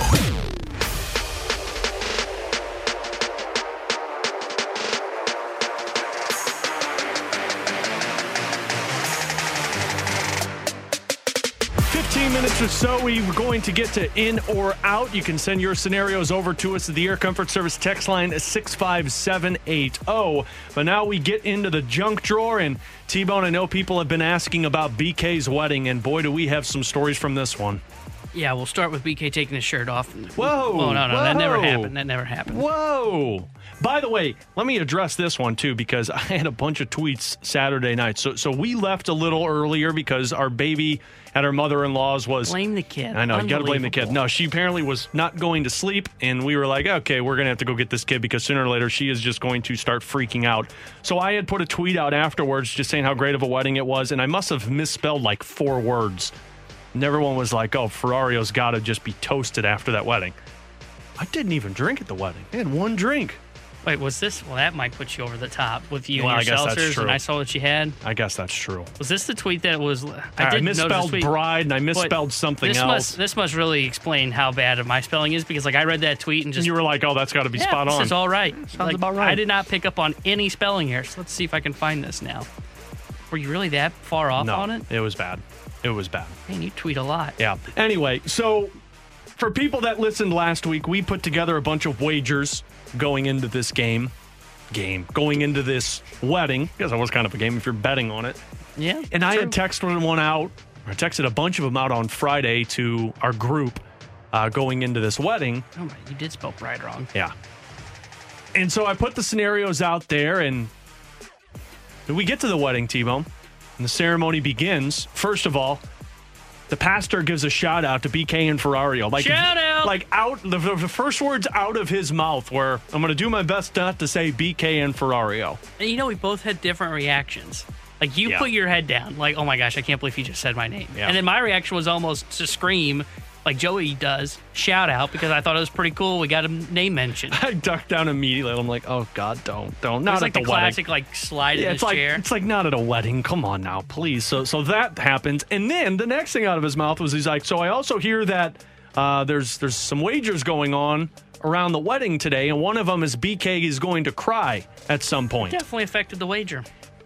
The pastor threw us under the bus. I couldn't believe that. We were going to surprise BK when he got back next week and be like, man, we bet on your wedding. We had all these scenarios. And he threw us under the bus. I was stunned that he gave us the name mention. I was even more stunned when he brought that up, because that was really the one that I was like, oh, holy blank, he really caught us empty-handed. He just did that. And then, of course, so we didn't get the crying wager. We had the over-under set at what?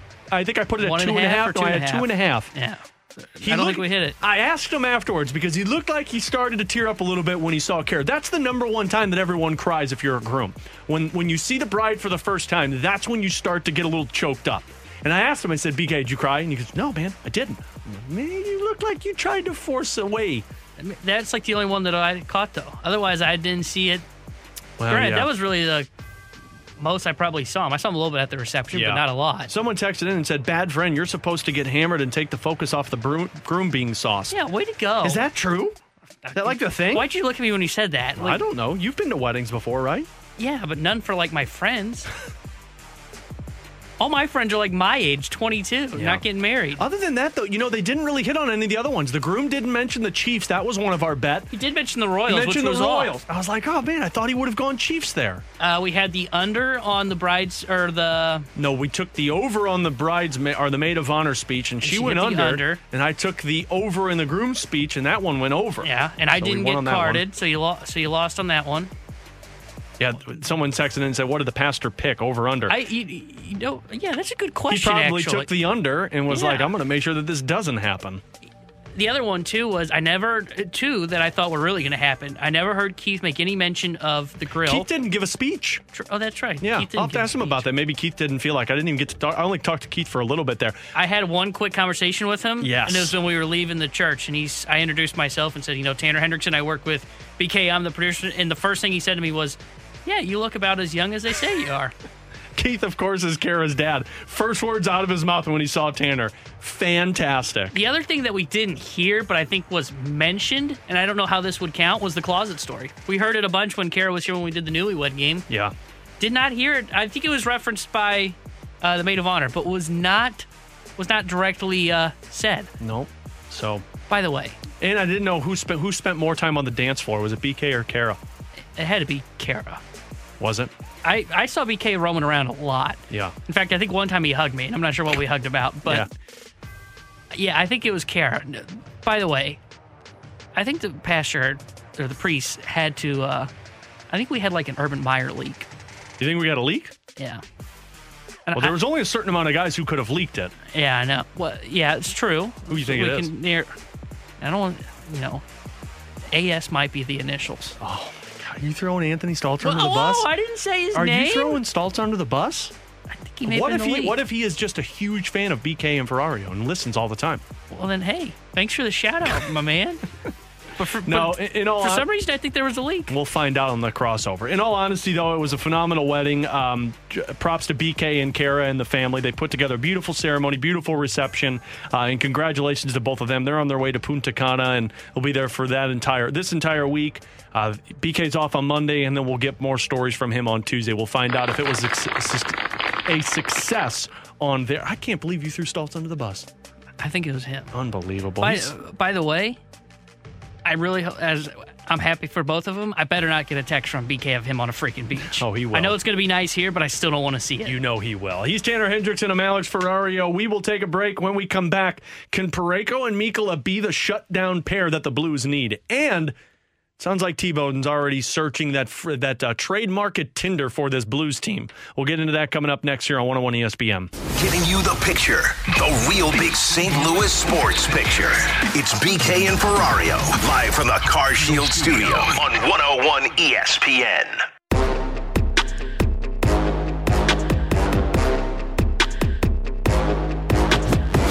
The defense overall for the team has been kind of a troubling spot, and we'll see where that trends in the second half of the season. Again, it's hard, like you said at the top, it's hard to really evaluate when you're dealing with so many people that are in and out of the lineup, seemingly for like the last month, that it's really hard to get a handle on what this team's going to ultimately look like. That's Greg Wyshynski, who was with us last hour. If you missed the interview with the senior NHL writer for ESPN, you can check it out on the podcast page afterwards, 101ESPN.com. With Tanner Hendrickson, I'm Alex Ferrario. So the Blues are still searching for that shutdown pair.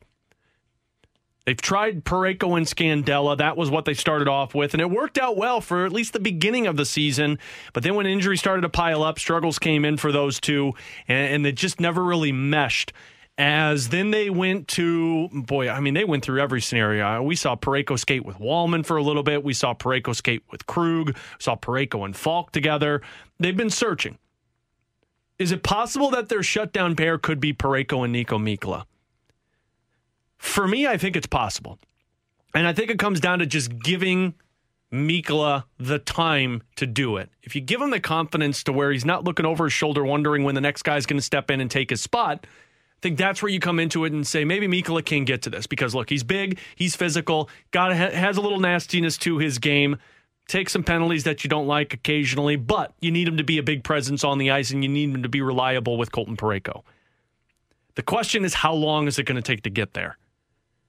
Because if it's going to take them up until March, April, to where he feels comfortable in the lineup as a shutdown pair, that might not be enough time for this Blues team. Because, look, the Central Division's just continuing to stay tough.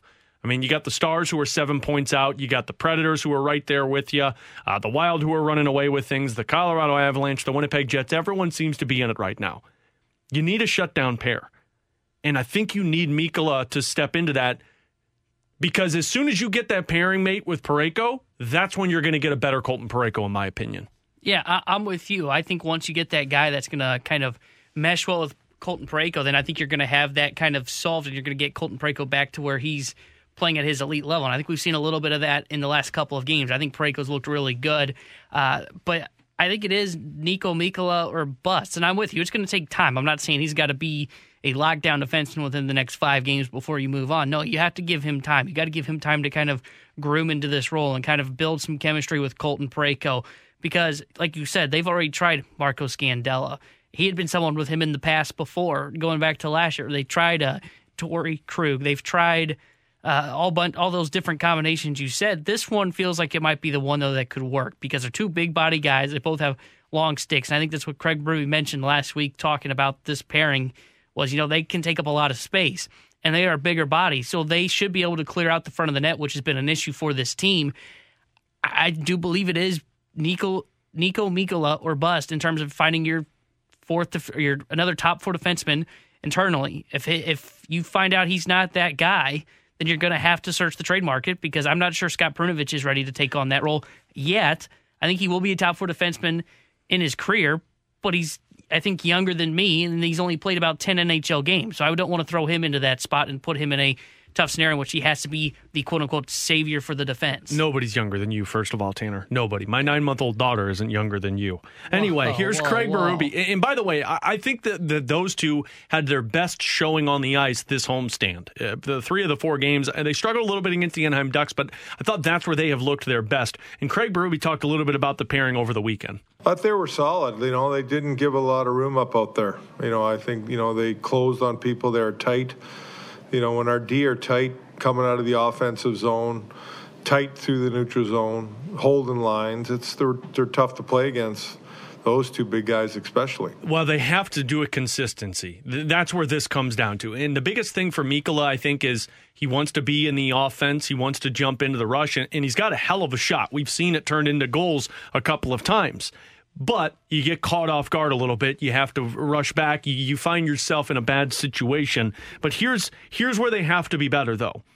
So according to this, 44 scoring chances for, 63 scoring chances against. This is courtesy of Natural Stat Trick. 4 goals for, 9 goals against. This is where it comes into play, though, for me. 5.35 expected goals against and 27 high danger scoring chances against. Those numbers have to improve if you're going to be a shutdown pair, especially when you're talking about the Minnesota Wild, the Dallas Stars, the Colorado Avalanche, the Nashville Predators, because they play physical. They play in front of the net. If you don't have those two tightening up in that area, you could be talking about a problem in that area. Yeah, I think we're going to see kind of this. I mean, you just mentioned the Dallas Stars. We'll see how they look against them in the next 2 games, and then you're at Winnipeg on Sunday, so we'll kind of get an idea. What'll be interesting, we'll see if they're paired together in about 2-3 weeks here, is right before the Christmas break, you're in Toronto going against a really good Toronto team. I'll be very curious to see what this pairing looks like if they're paired together going against that high-powered offense, and same with the Edmonton Oilers when they come back to town. I'll be interested to find out what they do when Falk's ready to go, because Falk's in the lineup. That's a good point, Who's the one that comes out? I would think right now, to me, it has to be Scandella. I think Bortuzzo's been okay in his limited numbers. It wouldn't surprise me if Scott Perunovich has a game or two where he just watches from up top. They like to do that with younger players just to kind of see where you're at. And, he's played consistently since he has been recalled because of all of these injuries. But you're right. I think it comes down to Scandella or Bortuzzo. But in my opinion, if you do that, you're taking, and this is why I bring it up, you're taking that physical element out of your game. Like it or not, people with don't... Bortuzzo? And Scandella. Like it or not, those two play a physical brand of hockey. They get caught in their own zone a couple of times. They get caught puck watching and they get beat in front of the net. But they're the two that bring the physical brand of hockey. You take them out. Well, that's where Mikkola has to step up. And in my opinion, you're going to have to get a little bit more from Kruger, Parayko in that area. And I would say Parayko, because Kruger's a smaller guy and is feisty, but I don't expect him to play as physical a brand of game as I would, say, a Marco Scandella or Robert Bortuzzo.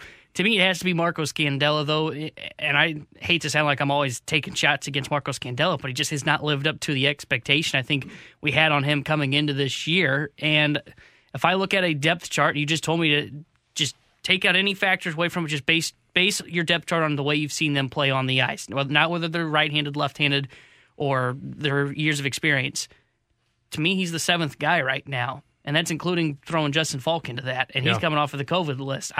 To me, it's Marco Scandella, and that's a tough thing because he's got a multi-year contract and he has a decent gap hit too. But if I want the best team on the ice, I think Marco Scandella has to be the guy that goes up to the press box. Well, look, everyone's texting in asking, can you do a 3 or 4 team trade with this guy? Can you bring this player in? It's not going to be easy to bring in trade pieces to try and upgrade that defense. We've talked a lot about that. But anytime Tanner texts me and says, what about this guy? What about that guy? I'm assuming he's pretending he's on Tinder. And you texted me last night and you gave 2 names on the defensive side. So let's hear it. Yeah, so I was reading the St. Louis Post-Dispatch, and 2 names that I saw that were thrown in there. We may have talked about this one before. Ben Chiarot, I believe. Chiarot. Okay, maybe we haven't talked about him before. The Montreal Canadiens has a $3.5 million cap hit, has a modified no-trade clause. He will be a unrestricted free agent at the end of the year. So far this year, 29 games played, 5 goals, 1 assist, 6 points. He's a -11, but granted, he's playing in Montreal.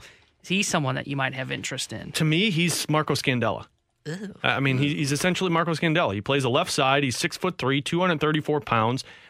he actually had a really decent playoff run last year with Montreal to get them to the Stanley Cup final. He does play a physical brand of hockey, but look at his numbers. He's a -11 this season. Yeah, but he plays in Montreal. Well, I get it. He plays in Montreal. Team stat. But, I mean, essentially, yes, like he could be that guy for you, but everyone's reporting that he's going to cost you a first-round draft pick. And I don't know if you want to give up a first-round draft pick for a guy... A rental.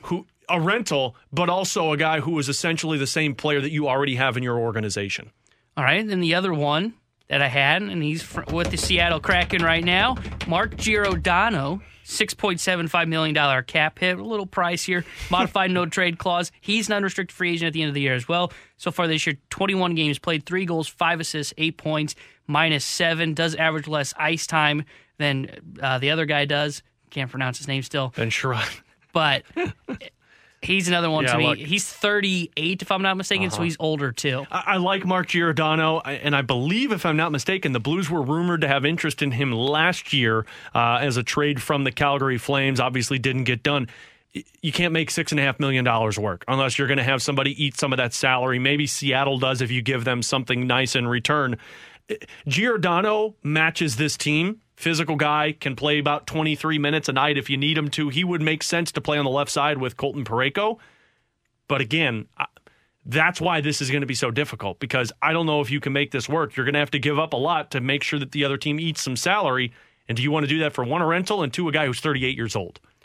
Yeah, that when I saw the cap hit of him, because when I first saw the name, I was like, oh, yeah, that name. I recognize that name from when he was with who? Calgary, if I'm not mistaken? Yeah, he was the captain for Calgary, and I mean, he's been a leader. He reminds you a lot of Jay Bouwmeester. Yeah, so I was like, oh, yeah, that's the guy that they should target. And then I look up the cap hit, the 6.75. That is the killer. And looking at that, I don't see a way that they could realistically acquire him. I could be wrong, because Doug Armstrong's pulled off miracles that I didn't see coming, like acquiring Pavel Buchnevich for Sammy Blais and a pick. So maybe they can make something work. You almost got me excited, too. I was almost going to play the super swipe. Were you going to go super swipe on that one? You were like, they can't make it work.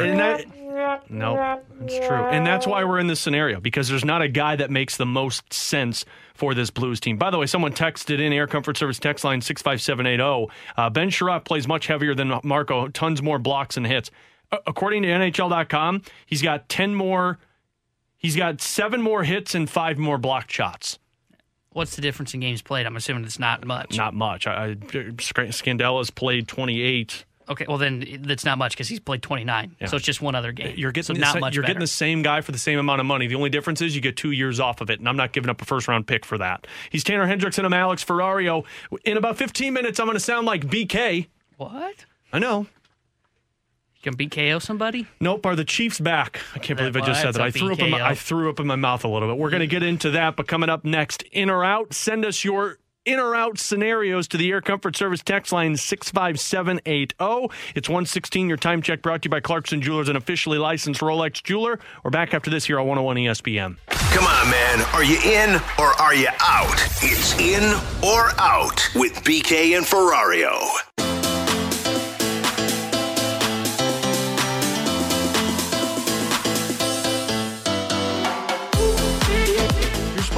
For me there, man. Come on, man. Monday, man. Unbelievable. T-Bone just ruining it. Tanner Hendrickson, I'm Alex Ferrario. It is BK and Ferrario here on 101 ESPN. It's in or out time. Send your scenarios over to us on the Air Comfort Service text line 65780. Let's start with this one from the 618. In or out, Conzo Martins last year is this year at Mizzou? Well, they were close against Kansas. Close? Only like a 50-point loss. They lost by double digits. And Kansas got to 100, which is really bad. Yikes. Good old Kansas, Mizzou, right back at it. 102-65. Boy, I'm glad BK had his wedding on Saturday, because he probably would have. You think he found out about it? I hope nobody ruined his wedding day like that. Otherwise, if he were here today, he probably would have cried again about this. I think I'm in. There seems to be no, any kind of positive steps going forward for Mizzou right now. There is the $6 million buyout, but man, I haven't seen anything to say that $6 million buyout isn't worth spending to get Conzo Martin fired. And I hate to say that, but basketball program's going nowhere under him, and this is a rough year. And BK said that they may not win. What did he say? 7-8 games? Yeah. It might be a legitimate possibility. I think they don't. I don't know if they win 5.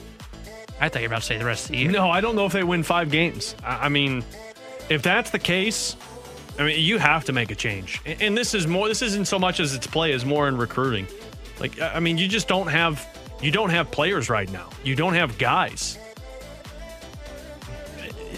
They're in a bad spot. I just don't know how they can continue with that, other than the fact of they just don't want to pay the money. But even then, it feels like you'd be losing more money than you'd be losing more money if he was still there than you not going out and getting somebody else for the team. Air Comfort Service text line 65780. In or out, Tarasenko finishes this year with the Blues. I'm going to say I'm in on this one. That he finishes with the Blues? That he finishes with the Blues. I wonder if his desire to be traded has changed because of what Craig Berube is doing with his line. I mean, the fact that they're putting him with Ivan Barbashev and Pavel Buchnevich, there's something there. Like, Vladdy seems to be a lot more comfortable. I was watching it last night on that line. Vladdy plays more of a two-way game when he's playing with those two guys than I've seen him play on any other line with this Blues team. And I wonder if it's because he's playing with other guys who are two-way players. Barbashev, Buchnevich. That's going to filter into his style of hockey. And to be honest with you, they create so much offense together. I wonder the fact that you have those two guys makes Vladdy look at it and say, you know what, it might be worth staying here because I like who I'm with. I like the way that this team is put together, and I'm on a contender this year. I think he finishes the year with the Blues. And frankly, I wouldn't be surprised if he's here next year as well.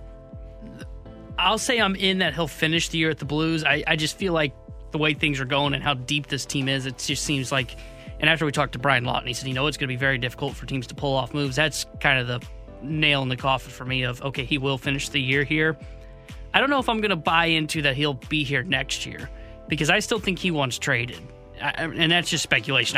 I'm not reporting anything. But I would find it hard to believe that you go from, okay, I'm not happy with the medical team to where, okay, we're winning now. I'm just going to forget about that issue that ever happened. If this was I don't like the coach or I don't like dealing with a certain player and that changed for him, I could see that. But the fact that he had mistrust in the medical team, that's not just going to go away overnight. So I am in. He'll finish this year. I think the Blues will look to have a trade partner to free up some cap space next year, and his stock has been built up a little bit the way he's playing. Air Comfort Service text line 65780. In or out, Mike Schilt's best position was always a spot with the MLB Commissioner's office. Okay, that's cruel. That's cruel text line. Sorry. I'll say out on that. Mike Schilt got the Cardinals to the playoffs every year he was manager, right? So, and he won Manager of the Year once, and he finished third this year, if I'm not mistaken. No, I'm out on that. I think I'll say we'll see Mike Schilt back in the clubhouse of some team sometime soon. Why make the move this way? Why not either take a year off if you want to be a manager again, or why not be a part of a roster? I wonder if the roster one just didn't open up. And then Mike Schilt just seems like a guy that couldn't take a year off if he wanted to from baseball. Because remember, he's been grinding it out through the minor leagues throughout his life, and now he gets offered a spot. I did find it interesting that I think it was on-field something. I don't remember what the title was, but it was dealing with on-field stuff.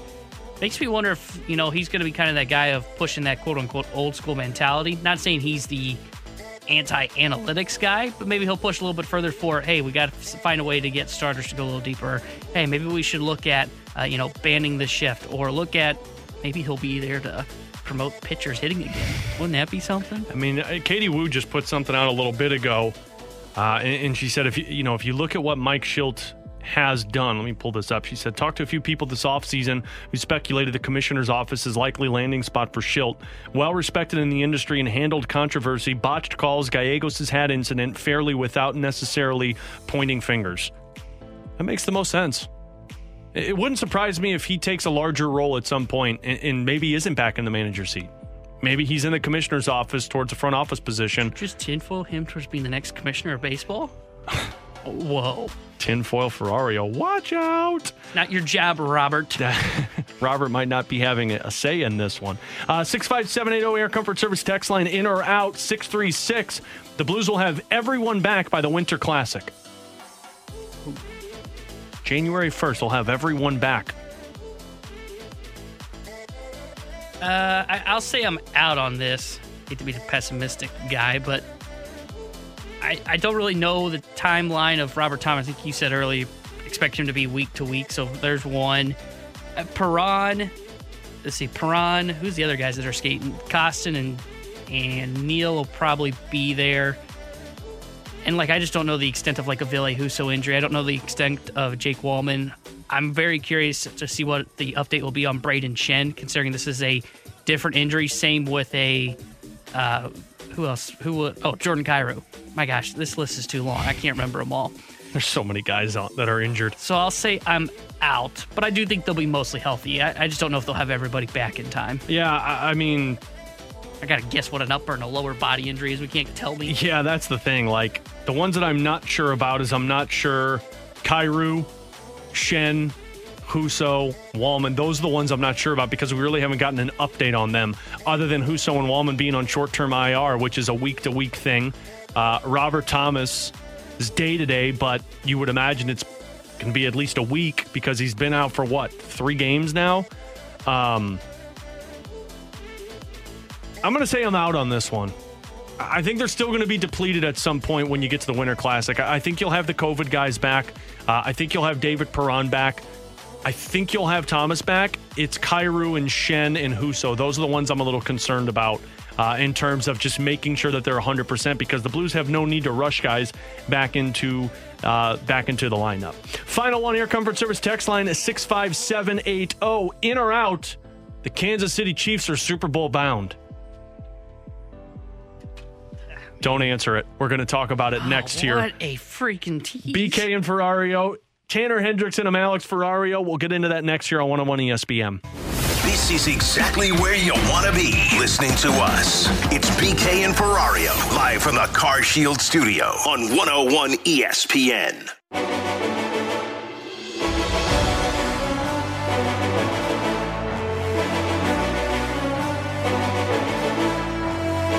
Takes the snap, throws it in the flat. Darrell Williams, 15, 10, 5, leads into the end zone. Touchdown, Kansas City.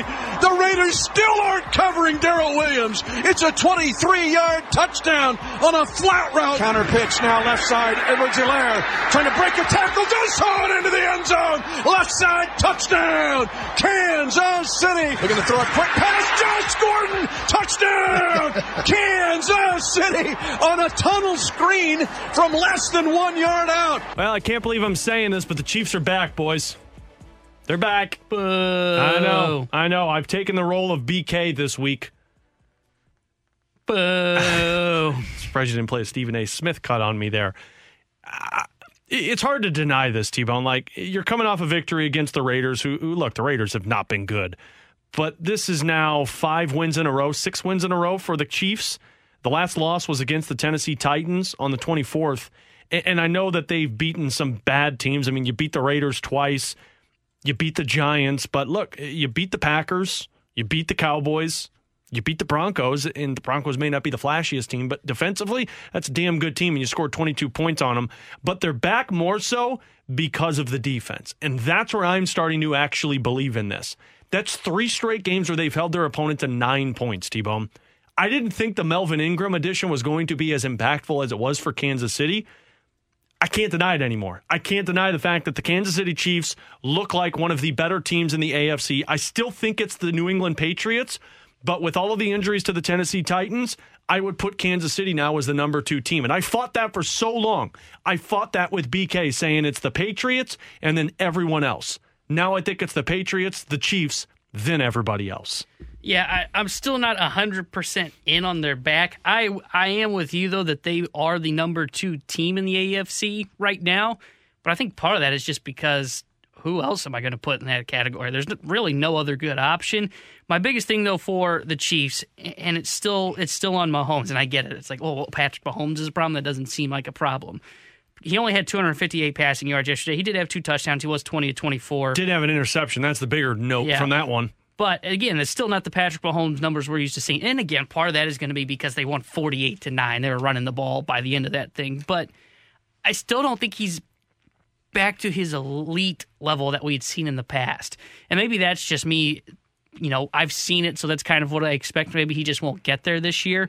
I think he has to get there for them to be Super Bowl contenders. Super Bowl winning contenders. I think they have an easy path to the Super Bowl possibly, because I think they can beat everybody in the AFC except maybe the Patriots. I would give that a 50-50 shot. But then can they beat those teams in the NFC? I don't think they can beat the Bucs. I don't think they can beat Green Bay. I think they can beat those teams. You want to know why? Because of their defense. You can have an average Patrick Mahomes. Look at what happened to Tampa Bay. Tampa Bay had to get into a shootout with Buffalo, and they win that game because Buffalo couldn't compete there. Buffalo's defense should be better than Kansas City's, and they have struggled. I mean, Kansas City, like it or not, and I know one of the teams are the Raiders, but like it or not, they held the Broncos to 9 points. They held the Cowboys to 9 points. If you're able to hold those offense to 9 points, you can hold Tampa Bay. But here's the thing for me. Is like, I'm using Tampa Bay as the example here. Again, I think they are top 2 in the AFC, and I think they could easily get to the Super Bowl. The question is, can they win the Super Bowl? I don't know if you do beat Tampa Bay. They can stop the run. And then it's going to come down to can Mahomes get back to himself. Again, Mahomes is such an elite quarterback. We're basically like picking the nitty-gritty on this Kansas City Chiefs team, but in my opinion, he has to get back to his elite level for the Kansas City Chiefs to win the Super Bowl. Arizona, we're not giving them enough credit. We'll see how they play tonight. I think they're going to smoke the Rams. I'll just be honest. And I'm a Rams fan. I think they're going to destroy them. The Rams don't have their running back. They're missing one of their corners, and they're missing, I think, their either right guard or right tackle. The Cardinals' defense is good. I think they could shut down the Kansas City Chiefs and beat them. The only threat to the Chiefs in the AFC, in my opinion, is the Patriots. Their defense is really good. Could they stop the run enough and then force Mahomes to beat them? Again, I get it. It's Patrick freaking Mahomes, but he hasn't been that way this year. He's been a little bit off for some reason. I think if Mahomes doesn't get back to the elite level, I can't take the Chiefs to win the Super Bowl, and I would take the New England Patriots to beat them if they got to the AFC Championship game. Here's the one caveat in all of this. What happens with the Titans and their health? Because if the Titans can get back and be healthy, that's where I think things really hurt Kansas City. And I don't know if Tennessee can get back to that. I have no idea if Derrick Henry's going to be back for them. I have no idea if you're going to see a healthy A.J. Brown and Julio Jones. But for the way that Ryan Tannehill has performed without those players, Tennessee is going to be a problem for Kansas City if they're healthy. But again, I can't thrive off of, they're going to be healthy by the playoff time. You just don't know. What I'm seeing from Kansas City is a team that looks much different than what they've gone through. But you're right, T-Bone. Like, if you don't have Patrick Mahomes at that level, then maybe we're talking about something different for this team. And the good thing is, too, as you just mentioned, they're playing really well. What did you say, 6-game winning streak or something like that? Is that they're trending in the right direction. There are teams that are trending in the wrong direction. You look at Buffalo, they're going the wrong way. You look at Baltimore's going the wrong way, especially with what happens with Lamar Jackson. Yeah, they're going the wrong way. They've lost 2 straight to 2 division foes. So it is a good sign to see that Kansas City's winning games, even when Mahomes hasn't played up to his expected level just yet. And as you mentioned, the defense has given up 9 points in 3 straight games. They've given up 17 fewer, and I think it's 7 in a row, something like that. So They're definitely a team to keep an eye on. I just don't know if I would take them head-to-head against New England or some of these teams on the NFC if they got to the Super Bowl. You mentioned the 2 games tonight, T-Bone, and you can hear the Rams and Cardinals Monday Night Football here on 101 ESPN. It starts at 7. A little after that, we've got pregame starting at 6:30. Who has more to lose in this game? And I say this thinking I don't think either team has anything to lose because for the Rams, like we talked about Washington being the team that's on the final wild card spot, like San Francisco maybe can catch them for that number 2 spot, but I don't know if you're going to see any of the other teams catch up with the Rams. Maybe the Vikings, but they're so inconsistent. But in my opinion, I think the Rams have more to lose in this game today or tonight because I think it comes down to confidence more than anything, because that would be 2 straight games that you lost to Arizona in your division. And on top of it, you've just played inconsistent with the roster that you've put together. Yeah, mine is on Arizona, and I understand where you're coming from with the Rams, because the Rams, they are, I think it's 2-3 against teams that are above 500 this year. But you shouldn't really include that Colts game because they played the Colts early in the year when they were struggling. So really they're 1-4 against 1-3 against above 500 teams this year. They could use a big signature win. Plus, it would get them back into this NFC West race. I think it's on the Cardinals, though, because their defense is playing well. The offense looks good. They've got Kyler. They've got their weapons in tonight against this Rams team.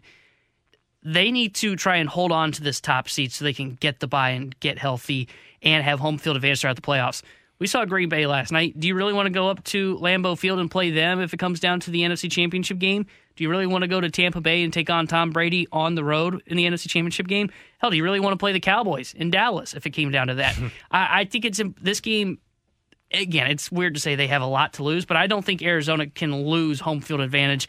They really need to beat the Rams tonight, a team that they really beat up on last time.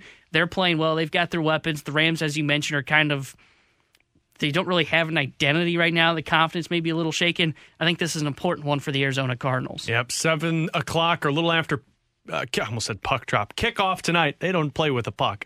Kickoff tonight a little after 7 here on 101 ESPN. Pregame coverage starts at 6:30 Monday Night Football between the Rams and Cardinals. He's Tanner Hendricks and I'm Alex Ferrario. We will take our final break. We'll come back, cross things over with the Fast Lane next here on BK and Ferrario on 101 ESPN. Time now for the crossover on 101 ESPN.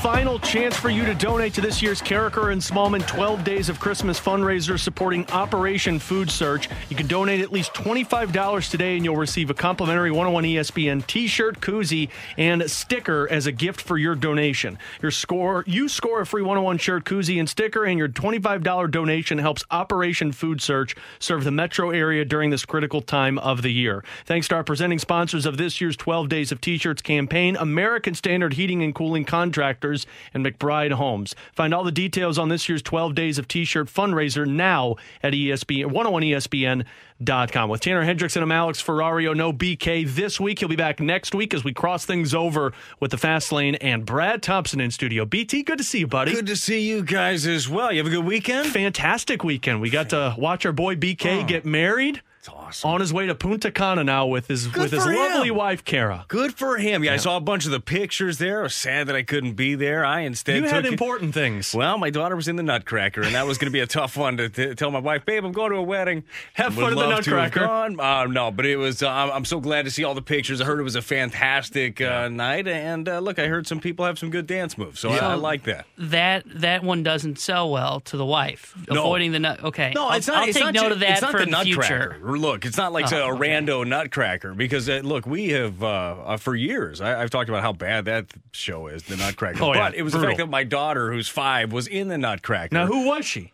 Was she like no, I think they made up one for her age group. They were lemon drops is what they called them. Yeah. Second act, so we had to wait a good hour and a half. Now, see, isn't that the best part of it? You get the second act performances, so you got to sit through the first. They did a good job. Yeah. It was great. I went to my niece's dance recital, and I'm not that point yet. Thank God. My 9-month-old isn't in any performances yet, which is a benefit. Like tomorrow. It's coming. Pretty much. But I went to my niece's dance recital a couple of months ago, and she was the first act.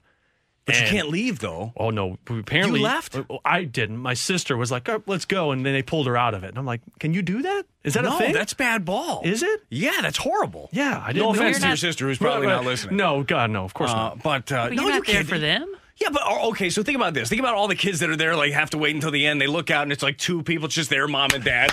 Try to put on a big show for young, everybody. They'll forget about it. Yeah, well, they'll be scarred, and they'll never want to get into it again. Look, you hang in for the whole thing. Is it ideal? No, it's not. See, dance recitals seem to be the one to go to, band performances. I felt bad that my parents had to sit through that in grade school. They had to go watch me among 350 kids that were all playing instruments out of tune. Where they is had to he? sit there. Yeah, where the hell is he? They had to sit there and watch that. Yeah, that's a lot. Look, being a parent, as you're going to learn as you go, and I'm going to continue to learn. There's a lot of stuff you just got to sit through, and there's going to be countless nights of sitting in bleachers and freezing your butt off and going to places. And from what I understand, and again, not there yet, you're going to miss the hell out of those times. Yep. So embrace them while they're there. That's what I'm trying to remember. You'll miss it. So BT, you mentioned some good dance moves we found out at BK's wedding. Mark Saxon?